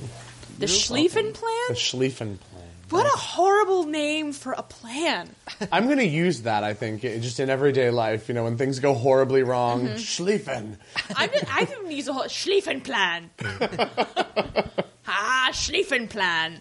That's good. That's a good... Maybe we'll start using that more for our listeners who don't like the salty language. Bull Schlieffen Plan. Stick that up your Schlieffen Plan. Up yours, Schlieffen Plan. So we've all learned a new word. Back to the show. So we have Carson telling Lord Grantham that Molesley told him that he caught Thomas stealing his wallet. I believe from his other coat is what he said, so it was not his pants. Oh, yeah. And he points out that Molesley doesn't know Thomas and has no reason to be prejudiced against him. So this is finally a good neutral observer saying Thomas is terrible. Lord Grantham says, I hate this sort of thing. And I'm like, I see why you and Bates get along so well. But he hates this sort of thing, and he's very concerned about Lady Grantham's condition. So he doesn't want to fire Thomas until after the garden party. Okay, fine. What can he do in a matter of days? Everybody's more stressed about this garden party than anything else. Yeah. There's a war brewing. Well, I mean, and we've talked about it. It's not as important as a dinner party. I don't know why they're flipping out. It's in the garden. You don't even have to clean the house. Yeah. I mean, just thinking about it makes me want to take my hat off. Just roll out a cooler and let people go to town, man. This was a redneck party. It was a hootenanny. That's what it would was. be. Yeah. Anyway. Moving right along. Yeah, Mrs. Patmore comes back from Moorfields, wearing glasses from the merry old land of Oz. Mrs. Hughes says that she and Mrs. Bird have been making lists for the infamous garden party. And Mrs. Patmore is upset. She's not pleased that Mrs. Hughes has started planning the garden party without her. Mrs. Hughes is understandably like, it's this weekend. You were gone. It needs to happen. So she's then explaining to the two cooks that she has... she's checked the stores and ordered the things they need, and Mrs. Bird is very upset because she thinks that she should manage her own store cupboard as she has always managed her own store cupboard. Can you imagine separating a cook from her store cupboard? And then Mrs. Patmore has her best line of the whole show, even better than Jesus and Judas in the garden. How long have I been saying this, oh Lord? And Mrs. Hughes, who has been fighting the battle. Yeah, she's the antagonist. No, she becomes the enemy because Mrs. Patmore agrees with Mrs. Bird, and she says that I will be happy for us two to plan the garden party. Mrs. Hughes knows when she's been outfoxed, and she's really not happy. She's so unhappy. Yeah. Like, she's like fiddling with things on the counter, like looking for something to do. Yes. We do also see a mystery male servant walk by in this scene. Maybe Perhaps- he'll get a name. Maybe he's the hall boy. It could be. We've then got a scene of Carson continuing to play with the telephone in an adorable fashion. He is the cutest, most cuddliest butler ever. No, but he runs afoul of the operator. Because when you pick up the phone, it connects you directly to the operator. Oh, and she criticized. No, she does, criticizes his representation of Downton Abbey, which nobody up until this point has. Yeah. And, Mrs. Operator Lady thing just... She tells me he sounds stupid. And nobody's broken him down until that. But he says, well, I'm sure a lot of the things that you do sound stupid to other people. But this also reminds, like, this scene, I'm like, I feel like this is what happened, like, when Julian Fellows got email. Like, he thought you could, like, send practice emails. Right. And so, like, his kids would, like, be like, Dad, what the hell are you sending me these emails for? Or maybe, like, chat. I feel like maybe he would have been really bad on chat and, like, typing in all caps or something like that. So anyway, I'm saying this is true life for Julian Fellows. Yes. With new technology. The Dowager Countess is talking with McGee in McGee's bedroom. She says that she has written to McGee's mother. McGee is frightened by this. But she says not to worry. I told her not to come over, to come and admire the new baby. McGee is relieved that she can put off seeing her mother. I'm excited because this character is going to be in Series 3, McGee's mother, played by Shirley MacLaine. Which, that's not a spoiler, so calm down. No, but I'm just like, who is this woman that she terrifies McGee so much that she married a man for money, moved across the Atlantic Ocean to live with this man's also terrifying mother. I'm very curious what this lady's deal is. Yeah. She finds Maggie Smith less oppressive than her mother, exactly. or rather the Dowager Countess. Maggie Smith is fine in her own right. Oh, absolutely. I'm sure she's charming. They continue to talk about the replacement maids. Some answers, some replies have come into their advertisement, which O'Brien again overhears and again misinterprets. Then Anna comes into Lord Grantham's library. He's a little startled. He was expecting Carson. But she informs him that Mrs. Patmore is back and fighting fat. Fat and fit, both at the same time, and he corrects her. He says it's fighting fit, and Anna just smiles sweetly. Yeah, because she does. Yeah. But the real reason she's there is to inform him what she's learned about Mr. Bates and the fact that he took the fall for this horrible wife of his. Again, she's standing up for him. He doesn't deserve it. No. Yeah. Talk about Carson, Lady Mary not deserving Carson, and Bates not deserving Anna. I think that Lady Mary and Anna should just run off and be fabulous bachelorettes in the city. That's what I think. Or lesbians. Yeah, that would be cute. I feel like that's pushing it a little too far for them. In this day and age. Yes. I don't know. I have yet to read what the statutes on homosexuality were at the time. But based on that first episode, they're not good. Yeah, I wouldn't think. McGee is having a bath, soaping herself up. It seems like she should concentrate really hard. Yeah, she seems really focused on soaping her arm. But she asks O'Brien, how long does it take for a lady's maid to settle in? And O'Brien, I mean, look, it's almost like she should at some point have figured out, really, that she was misunderstanding what was going on. That said, if she's focused on this interpretation that she's about to be replaced, you have to admit that if not only are you being replaced, but that they so don't care what you think about it that they'll just ask you straight up how long you think your replacement's going to take to get settled in, or just discuss it right in front of you and not even care. Like, you'd be pretty ask upset. You, in fact, even ask you to your face, you know. Yeah. How could we train somebody to work your job instead of you? Can you just give us some bullet points? We'd ask you to help, but of course you'll be in the poorhouse then. So, yeah. O'Brien is semi-understandably very upset. McGee, mentally challenged as she is, drops her soap over the side of the bath. It breaks. No, she tries to put it on the ledge, and the ledge is clearly not made to balance soap. That was a little bit of a flaw. There's no soap dish. I think there's a table next to her, which presumably would have a... Anyway. Well, I think... She's not lucid. In my second viewing, to me it looked like she had her arm stretched out and was trying to switch hands, not trying to set it down. Like, is she on laudanum? Like, what? How can you not bathe yourself? Well, maybe that's, Edwardian medicine. It's like, oh, pregnant. Well, you're going to be on laudanum from here on out. In any case, she drops the soap. You know what happens when you drop the soap in Downton Abbey. Yes. Well, go on. We'll find out. It breaks in half. The soap. The soap breaks in half, yes. O'Brien picks up half of it, gives it back, says that the other half is under the bath, and then kicks the remaining half in such a way as to make McGee slip on it. O'Brien is a big fan of kicking things. Yes. And causing other people to fall down. Mm-hmm. Yes. She then goes into the next room and starts to get her clothes ready for her to come out of the bath. Then sees herself in the mirror. In profile, with the bangs. Mm-hmm. With the bangs, yes. And says... This isn't you, O'Brien. Yeah, Sarah O'Brien, this is not who you are. Yeah, which I do not like. She didn't need to say that line out loud. No, right, that was a little explicit for the British. The woman playing her is a very, very good actress, and just the reaction shot of her seeing herself in the mirror. Oh, and that face. Exactly. Stunning, memorable O'Brien face. Yeah, we would have totally gotten that she had second thoughts, and then she turns and immediately tries to go back and fix the soap or whatever, or warn McGee, but it is too late.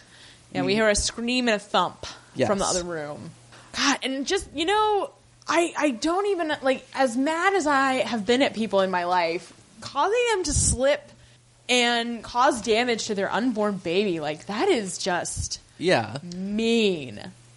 I mean, even that's not a proportionate response to what is going on. Even if what O'Brien thought was true was true, that is not a proportionate response. What's the end game? Remotely. Right. And I mean, I think it's really important that it's something that she does in a moment when she's particularly upset, and that she immediately after regrets it. Yeah. And even so, it's pushing it. But, like, if it wasn't for that, like, it would be you wouldn't be able to get past it. But almost. here starts O'Brien's character, you know. I'm excited for the next season to see how she breaks, and somebody's going to find out about this eventually, I'm sure. And, you know, what's O'Brien going to do with that? Is she going to become more evil? Is she going to try and redeem herself? Mm-hmm. Straighten her bangs. I mean, there's possibilities for character development here. They'll say, "Straighten up, O'Brien," and she'll say, "My bangs." Yeah. So this is very sad. Yes. This is the very sad part of this episode because Bates comes into Lord Grantham's room and tells him that the doctor will come back later, and Lord Grantham is crying and saying to Bates that the baby was a boy. And I don't like Lord Grantham. He's not a character that I enjoy. But this is the one scene this season where I have not wanted to just kick him in the knee. Yeah. Because, I mean, it's probably the only time we see him expressing a genuine emotion. Yeah. Well, because he even, whenever he says it's a boy, he even chuckles in such a way that is the first time where he kind of is, it's not a funny chuckle, it's a everything is so totally fucked chuckle. Well, and it's the first time he breaks that and is just, you know. Well, and it's just, you know, the terrible irony. And, I mean, at this time, he probably would have preferred that it had been a girl or that one of his other daughters had died. Mm-hmm. He wants a son. He really does want a son, no matter how he feels about Matthew or his daughters. Having a son was the big thing. Mm-hmm. But then he, weirdly, in this emotional moment, informs Bates that because of Anna clearing his name, Bates won't be leaving Downton. And Bates is like, oh, I suppose I'll have to find someone else to punish me. Yes. So Bates is off to find a confessor or something. And, you know, Lord Grantham's like, I need some good news today. And I'm like, you had that news before this happened, so really you're cheating. I don't think. And he's back to the Lord Grantham I enjoy begrudgingly watching on my television screen. So downstairs, everyone is, you know, of course, talking about the situation with the baby. They're all very appropriately solemn. Yeah. They are, but, you know, we totally miss out on the reaction of everybody else, or at least the immediate reaction in the true British fashion. True. Yeah. There's a miscarriage, and the next time we see them, there's a garden party, and nobody's saying a damn word about it. Yeah. Again, we don't see anyone being told any of this information. Right. Julian Fellowes seems to be much more interested in writing people's reactions than their actions. Mm-hmm. That's very true, because, you know, we don't see the London... No, I mean, in the whole, coming out and party, we don't hear see... McGee actually telling him that she's pregnant. Right, we come in a half-second later. Because, well, we're used to, you know, Hollywood shows, I mean, that kind of idea of television where, or just any kind of viewing, any kind of entertainment where those moments are the big moments. The trip to London, the reaction over the miscarriage. And I think in skipping the big things like that, it's almost like he's just showing us the more little... tiny details surrounding these big things. It's definitely, you know, it's a show about manners, essentially. Right. Yeah. And it's also kind of Greek in that, you know, all of the violence and fun stuff happens off stage. Yeah. So, you know. Maybe it just wasn't in the budget either. It seems like it's deliberate. Like, you know, I would think at his age, he would know that this is a tick of his. Mm-hmm. I would think. Yeah. Because, I mean, the same thing is true, I think, in Gosford Park, which, like, spoilers, somebody dies. Right. But we don't see the person get killed.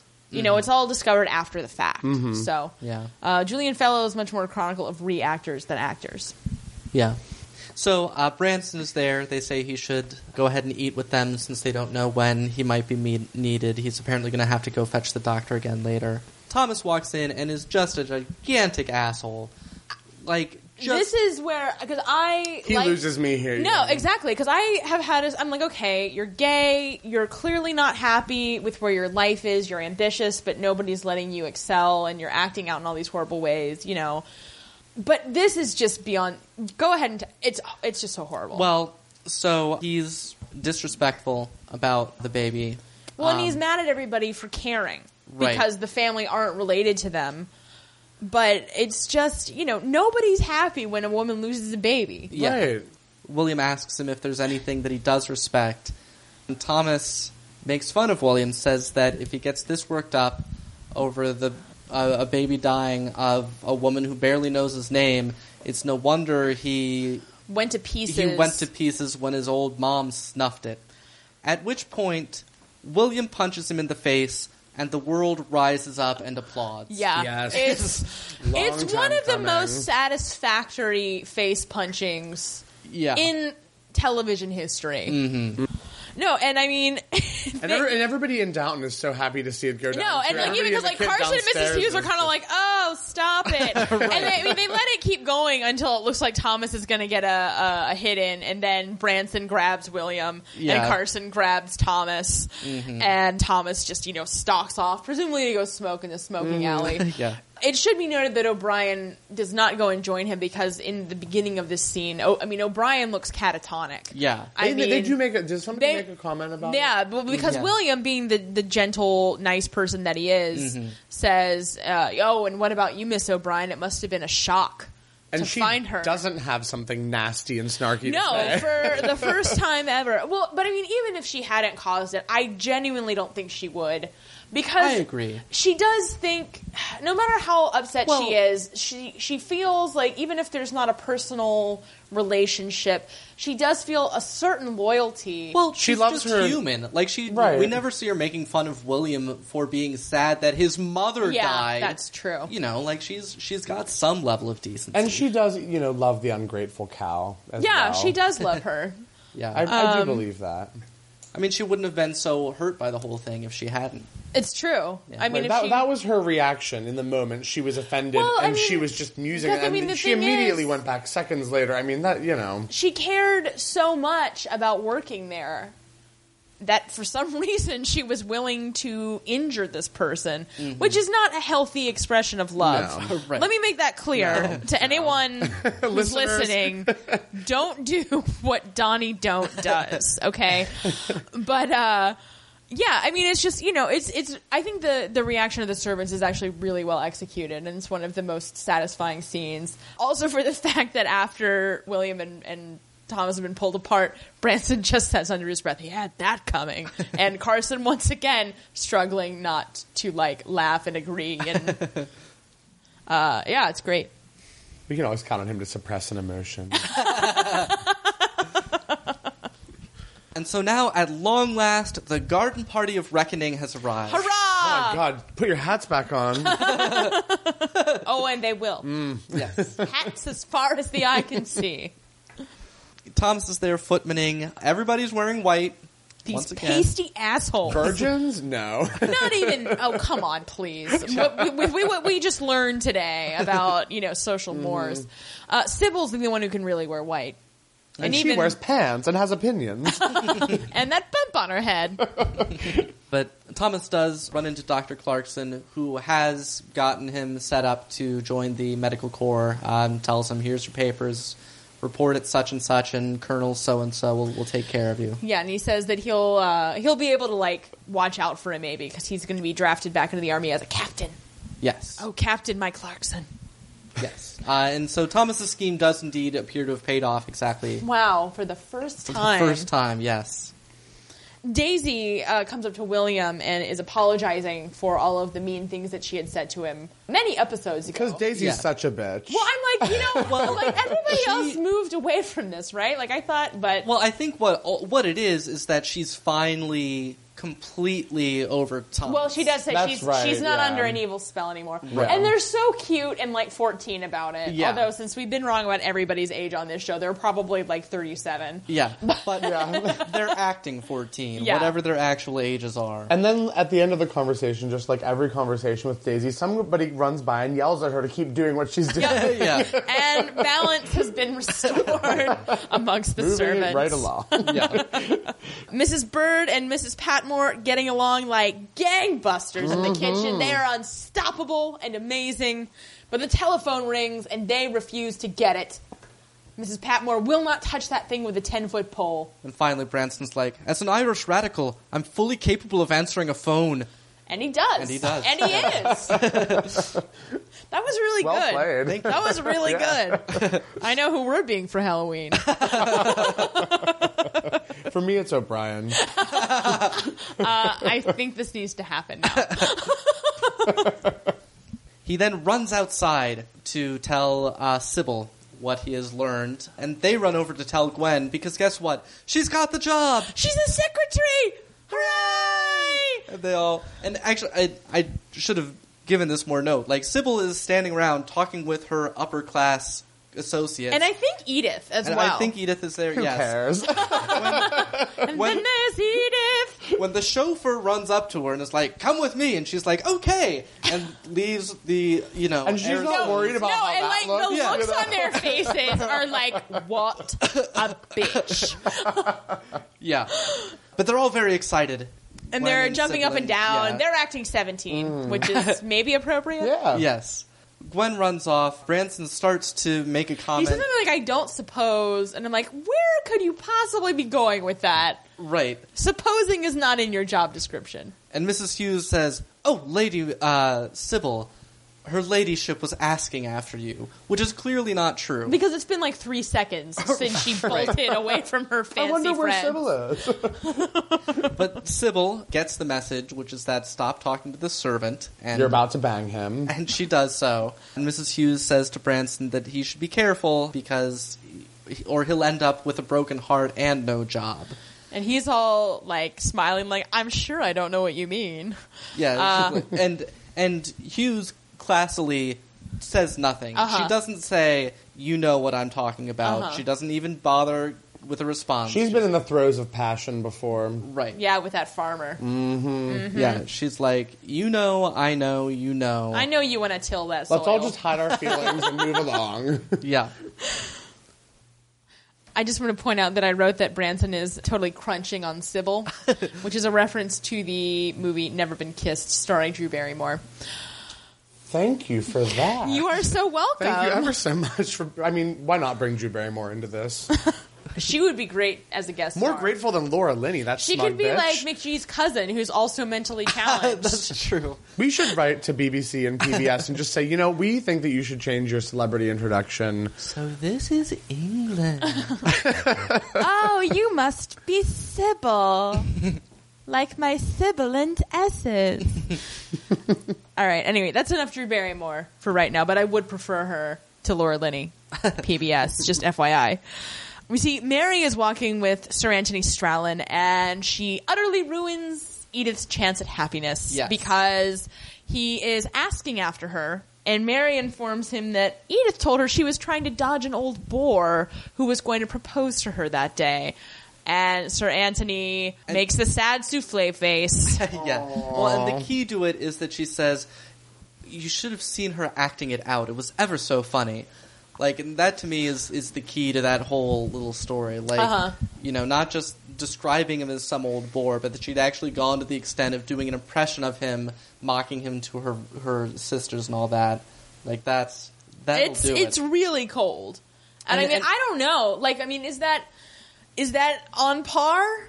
I mean, I guess so. Because as we discussed, Mary's pretty much screwed. Yeah, like, as much... And I want to see Edith and Sir Anthony get together, but Edith kind of deserved that. Yeah. Like, for what she did, like, whoa. Yeah. Well, back at but I you. mean, at the same time, again, Mary, what is your end game here? Because all this means is that you're both stuck living in this house forever, like freaking Grey Gardens, for the rest of your lives. Yeah. Like... At least if one of you left, then things would change. And can I just ask kind of a silly question, because I'm not as well versed in this in entitlement, entailment. If a younger daughter marries a man, it doesn't matter. It has to be Mary, Well, correct? it's not that it has to be Mary, it's that it has to be Matthew. Yeah. And Because Matthew Edith, was the heir. Okay. Mary Edith marries already him. gave that a shot, and it didn't work out. Yeah, so. Matthew not interested in Edith. Well, Or churches. Yes. And by the way, Mary is apparently not that bad of a liar after all. That was the thing, because we didn't mention it, but when she tells Matthew Granny's plan of throwing him over, he's like, we'd have to be a pretty good liar to pull it off. I'm like, yeah, now! that she's told you about it.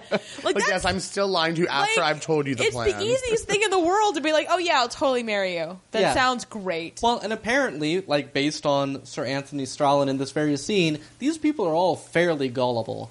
Yes. Mm. These people, see, they were stupid. Hence World War I. So Carson is standing with Mrs. Hughes, congratulating her on a successful garden party, saying, "You've done it again, Mrs. Hughes," which I'm sure is like the highlight of her year. Since I love Carson, but he frequently doesn't give Mrs. Hughes credit where credit is due, I don't think. But she says it's all in the planning. She's very modest and awesome. And then Thomas waltzes up and informs Carson that he's putting in his notice for the end of the month so he can go train with the Army Medical Corps. And then he waltzes back away. And Carson says, "Shut up." Internally, but he does repress that emotion. And then Mrs. Hughes leans over and says, "And you couldn't have planned that any better either." Then they high five. They do. And it's a freeze frame. If only that were the ending of season 1. But it's not. Sir Anthony is leaving, and Edith is very upset that he's leaving.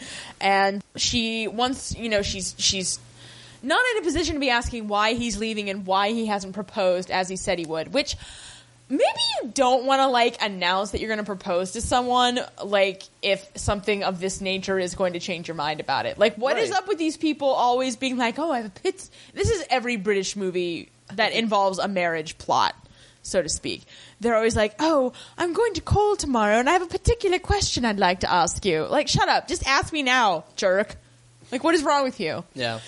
They could have avoided this situation entirely if he hadn't teased her with it. Yeah. Anyway, but he goes off and Edith sees Mary looking at her all gloating and realizes that she got totally punked by Mary. And then she is very sad and tries very hard not to cry. Which, I don't know. I feel... It's hard for me to feel bad for her. They don't make her likable. They don't make her likable, but I actually, this second time through, I feel much worse for her in this scenario than I did the first time that I watched this season. Yeah. Well, because let's face it, she's not likely to get that many more offers either. No, she clearly wasn't living it up during the season. Yeah. Just nobody expected her to get an offer. She you can trolls see it around churches. Come That's on. no way to pick up a dude. Yeah. And you can see it in McGee's face when she tells her that Sir Anthony... Because McGee is still, living in this fantasy world, I think, where she's like, oh, he's just, killing time until Mary stops being a bitch, which, hello, it's never. Right. But, she's so surprised. She's like, oh... I never in a million years thought anybody was going to ask you to marry him. Wow, this is so weird. But so she's very sad. As well she should be. Yeah. It's sad souffle face all over this garden party. Yeah.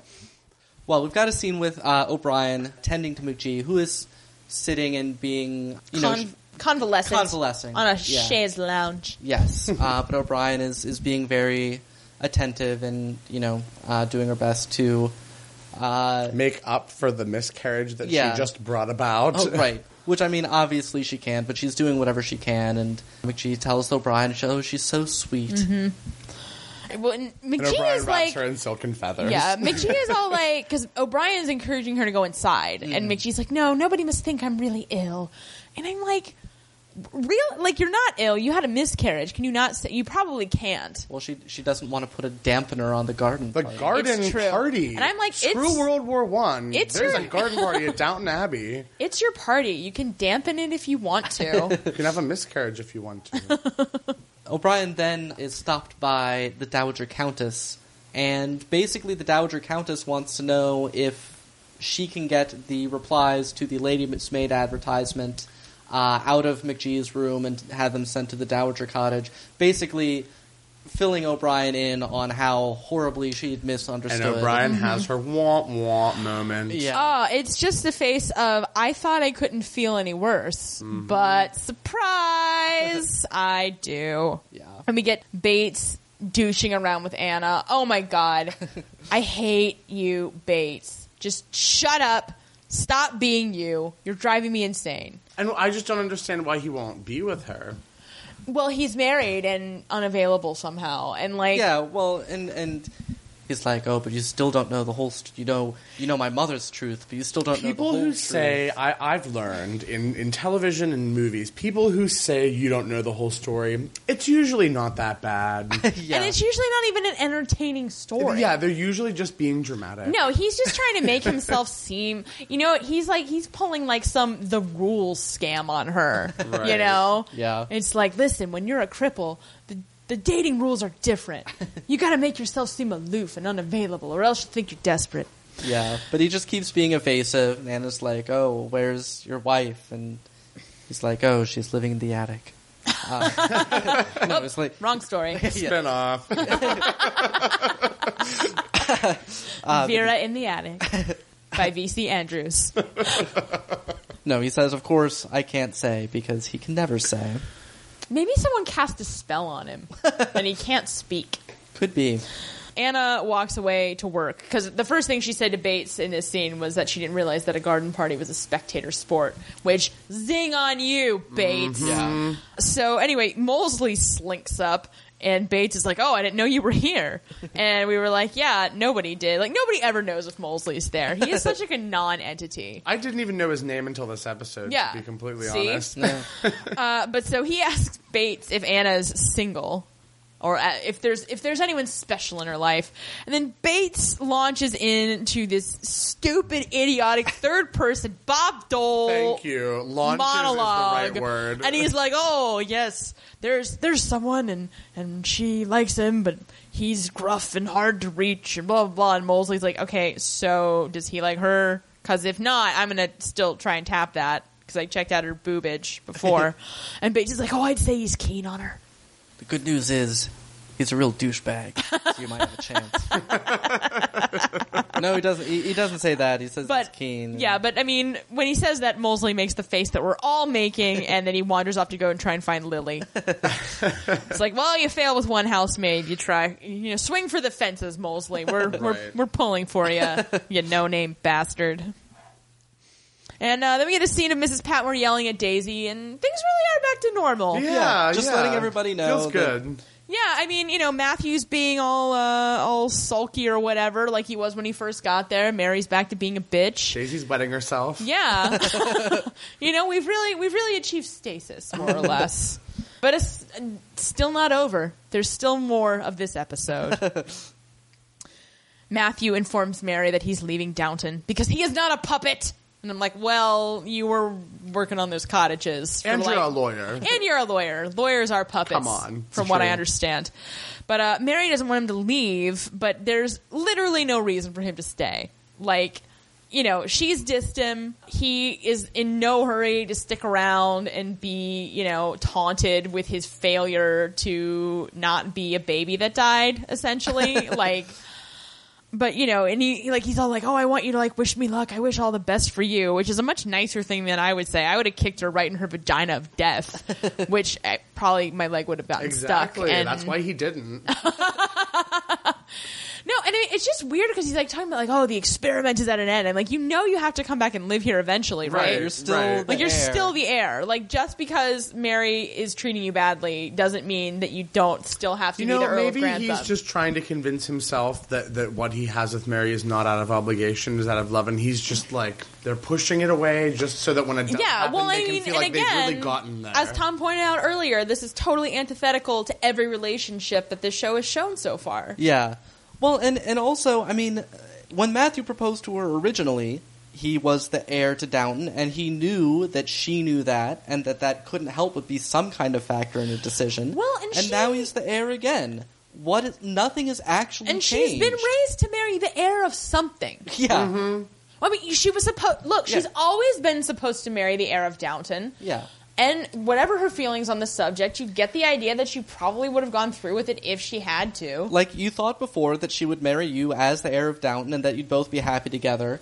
Yeah, and you found out that when you didn't know her at all, and now you actually kind of like her. Right. And now you're not okay with it. All you found out is that if you weren't the heir, she might not like you as much, but now that's never going to happen. Mm-hmm. So, go for it. Anyway, it's an annoying scene. The Dowager Countess, meantime, yells at Rosamund. Who's here for the garden party. Apparently, yeah. Has she been here the whole time? I genuinely do not know. I mean, it would make sense for her to come back with Mary, but that's not made clear. Yeah. This seems like a long way to come just for a stupid garden party. This garden party, I mean... Ain't no party like a garden party. Because a garden party's got canapes. But yeah, the Dowager Countess is mad at Rosamund for ruining Mary's life. And, rightly so. And now she has to go to Italy.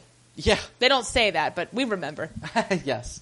Rosamund's like, I have to say what I think. And the Dowager Countess says, why? No one else does. Genius. Yeah, Yes. and if this was a stage play, like, everybody would be, like, on a Sunday in the park with George Tableau, and the lights would slowly, like, fade to black. Yes. And then it would, like, be, like, some pictures of World War I or something. But that's, again, not what happens. There is still yet more of this episode. I'd also like to say that possibly Rosamund is just playing a deeper game than we realize and is just angling for Mary to take care of her in her old age. That's possible. Or maybe she's after Matthew. Oh, now we're talking. I don't know how... I mean, we're all cousins here. Yeah, they are. Well, and I think she's related to Matthew almost as distantly as Mary. Because he is Lord Grantham's fourth cousin, I believe. So it's all very complicated. Well, that means that Mary's his fourth cousin once removed. And, like, what's a removal between cousins? Right. Yeah. Don't read too much into that, cousins. Who are listening. Yes. My kidney is staying exactly where it is. Then we have Carson consoling Mary, and it's actually a very sad scene because I love Carson. Yeah. And he loves Mary.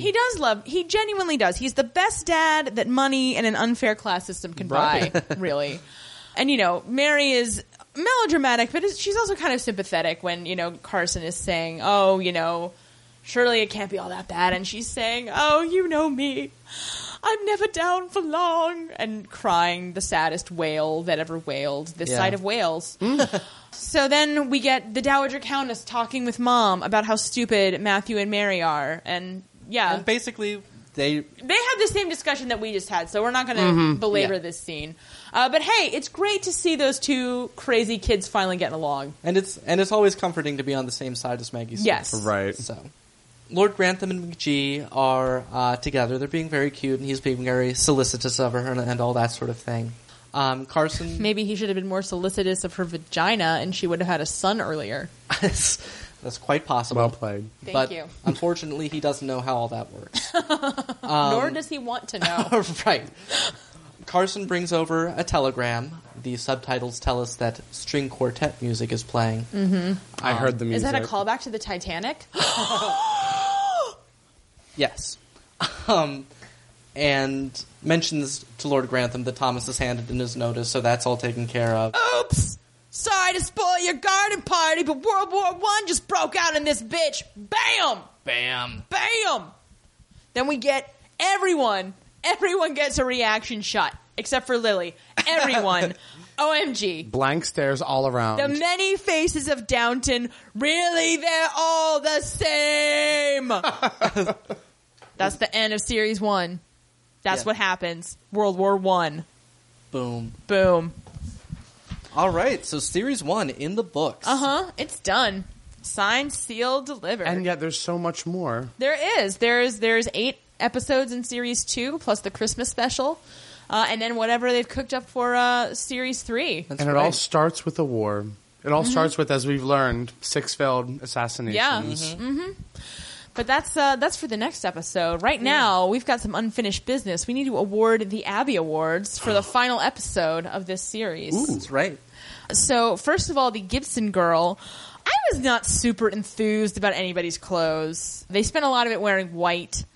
True. And it was the garden party, though. I thought for sure this would be the episode. No, where man. Somebody, no. They can't pull it off. Party. And also, I mean, we've talked a little bit, they do repeat the outfits. And they most of the outfits in this episode were repeats. Yeah. That's true. But you know what? The only one that stood out... Well, go on. You go ahead. To me, the only one that stood out was the cook, was Mrs. P. Because she actually had clothes on, and even though it was a rich shade of shit brown, it was still, it was still really, you noticed that she was wearing clothing, and, it was, That's a good point. And you know what? I was gonna give it to Aunt Rosamond because she was wearing a feathered hat, and that was the only thing I remembered. But that's a way better point. So guess what, Gibson girl?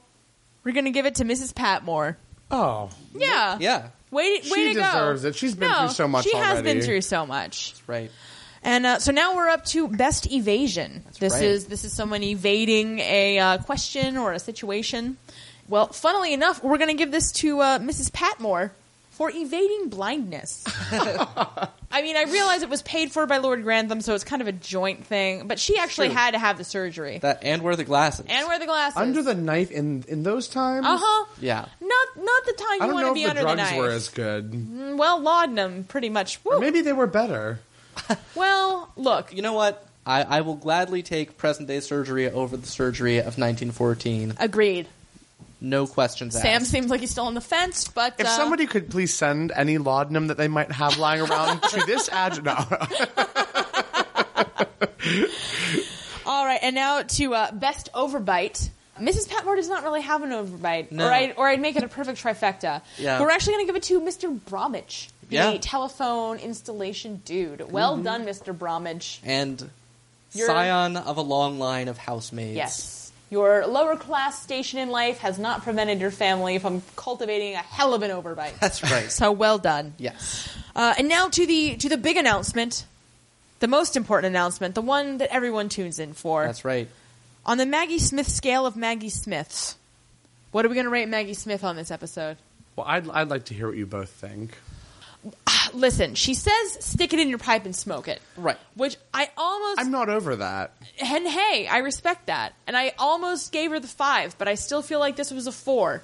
She was kinder. She was kinder than usual, and I'm not that... and she didn't sufficiently impose her will on everyone. That's true. I mean, she was right about everything. She's almost always But people right. actually, there was no contest. People, Well, and she was very vulnerable about losing her maid, and I didn't really like that so Yeah, much. that's true. I was like, you eat maids for breakfast. And you know what? I will say, I think 4 might be the best rating because there was a moment where she said something about herself, and I am as meek as a lamb. As a servant came by, I thought for sure it would have been the perfect moment for her to, throw her glass in his face or just do some horrible thing to this serviceman who's right there, which would have been the perfect moment, and we missed out on that. Yeah. So I think the 4 is fair. All right. It's a shame to end series 1 with more of a whimper than a bang. But can we say that at least the one-liner is her best one-liner? Oh. May not have been her best episode, but that one-liner... I don't know, but I like What is a Weekend.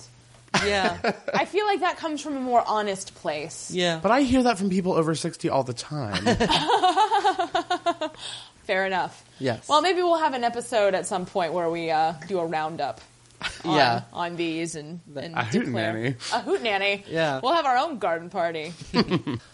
So that is the end of Series 1, and since we do have our guest here who has not in fact seen Series 2, as Kelly and I have, we're wondering, what are your predictions? Where do you think this is all going? My predictions for this, other than any that I may have made in the course of this podcast, is that Mary... things are going to fall, things are going to crumble around her. And I don't want that to happen, but I think it'd make for a great season, and I think at the end of it, she's going to have the shittiest year ever, and then her and Matthew are going to get together. That's my prediction. All right. And Edith, who cares? Really. Sybil... Again, she's got opinions. She's also got a bump. So, that, at least for the gals. As far as downstairs goes, O'Brien, I'm looking forward to her character development. I think she's going to go deep and go hard. Bangs deep. But, as far as everybody, and I think everybody else in Downton will probably just bite their lip and not say a word about it. All right. Yeah. All right. Well, we will have to wait and see for Series 2. Yeah. All right. Well, thanks again to Sam Roth for joining us. Absolutely. And thank you. You guys are too much fun. Hey, you are too much fun. You let me talk about Downton Abbey. That is the primary function that we serve. Be sure and check out Sam's blog. It is www.riggedup.blogspot.com. It is very amusing, and I believe you will enjoy it. We have fun. They do have fun. I have fun when I'm there. And that is the end of this episode. We do want to make a small, brief announcement. We are taking a 1-week break. Yes, Yeah. it is true. So we can clean our house. That's right.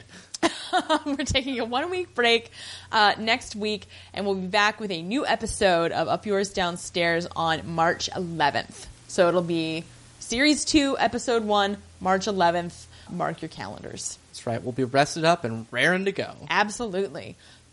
All right. Well, thank you so much for listening and reliving Series 1 of Downton Abbey with us. And until next time, up yours downstairs.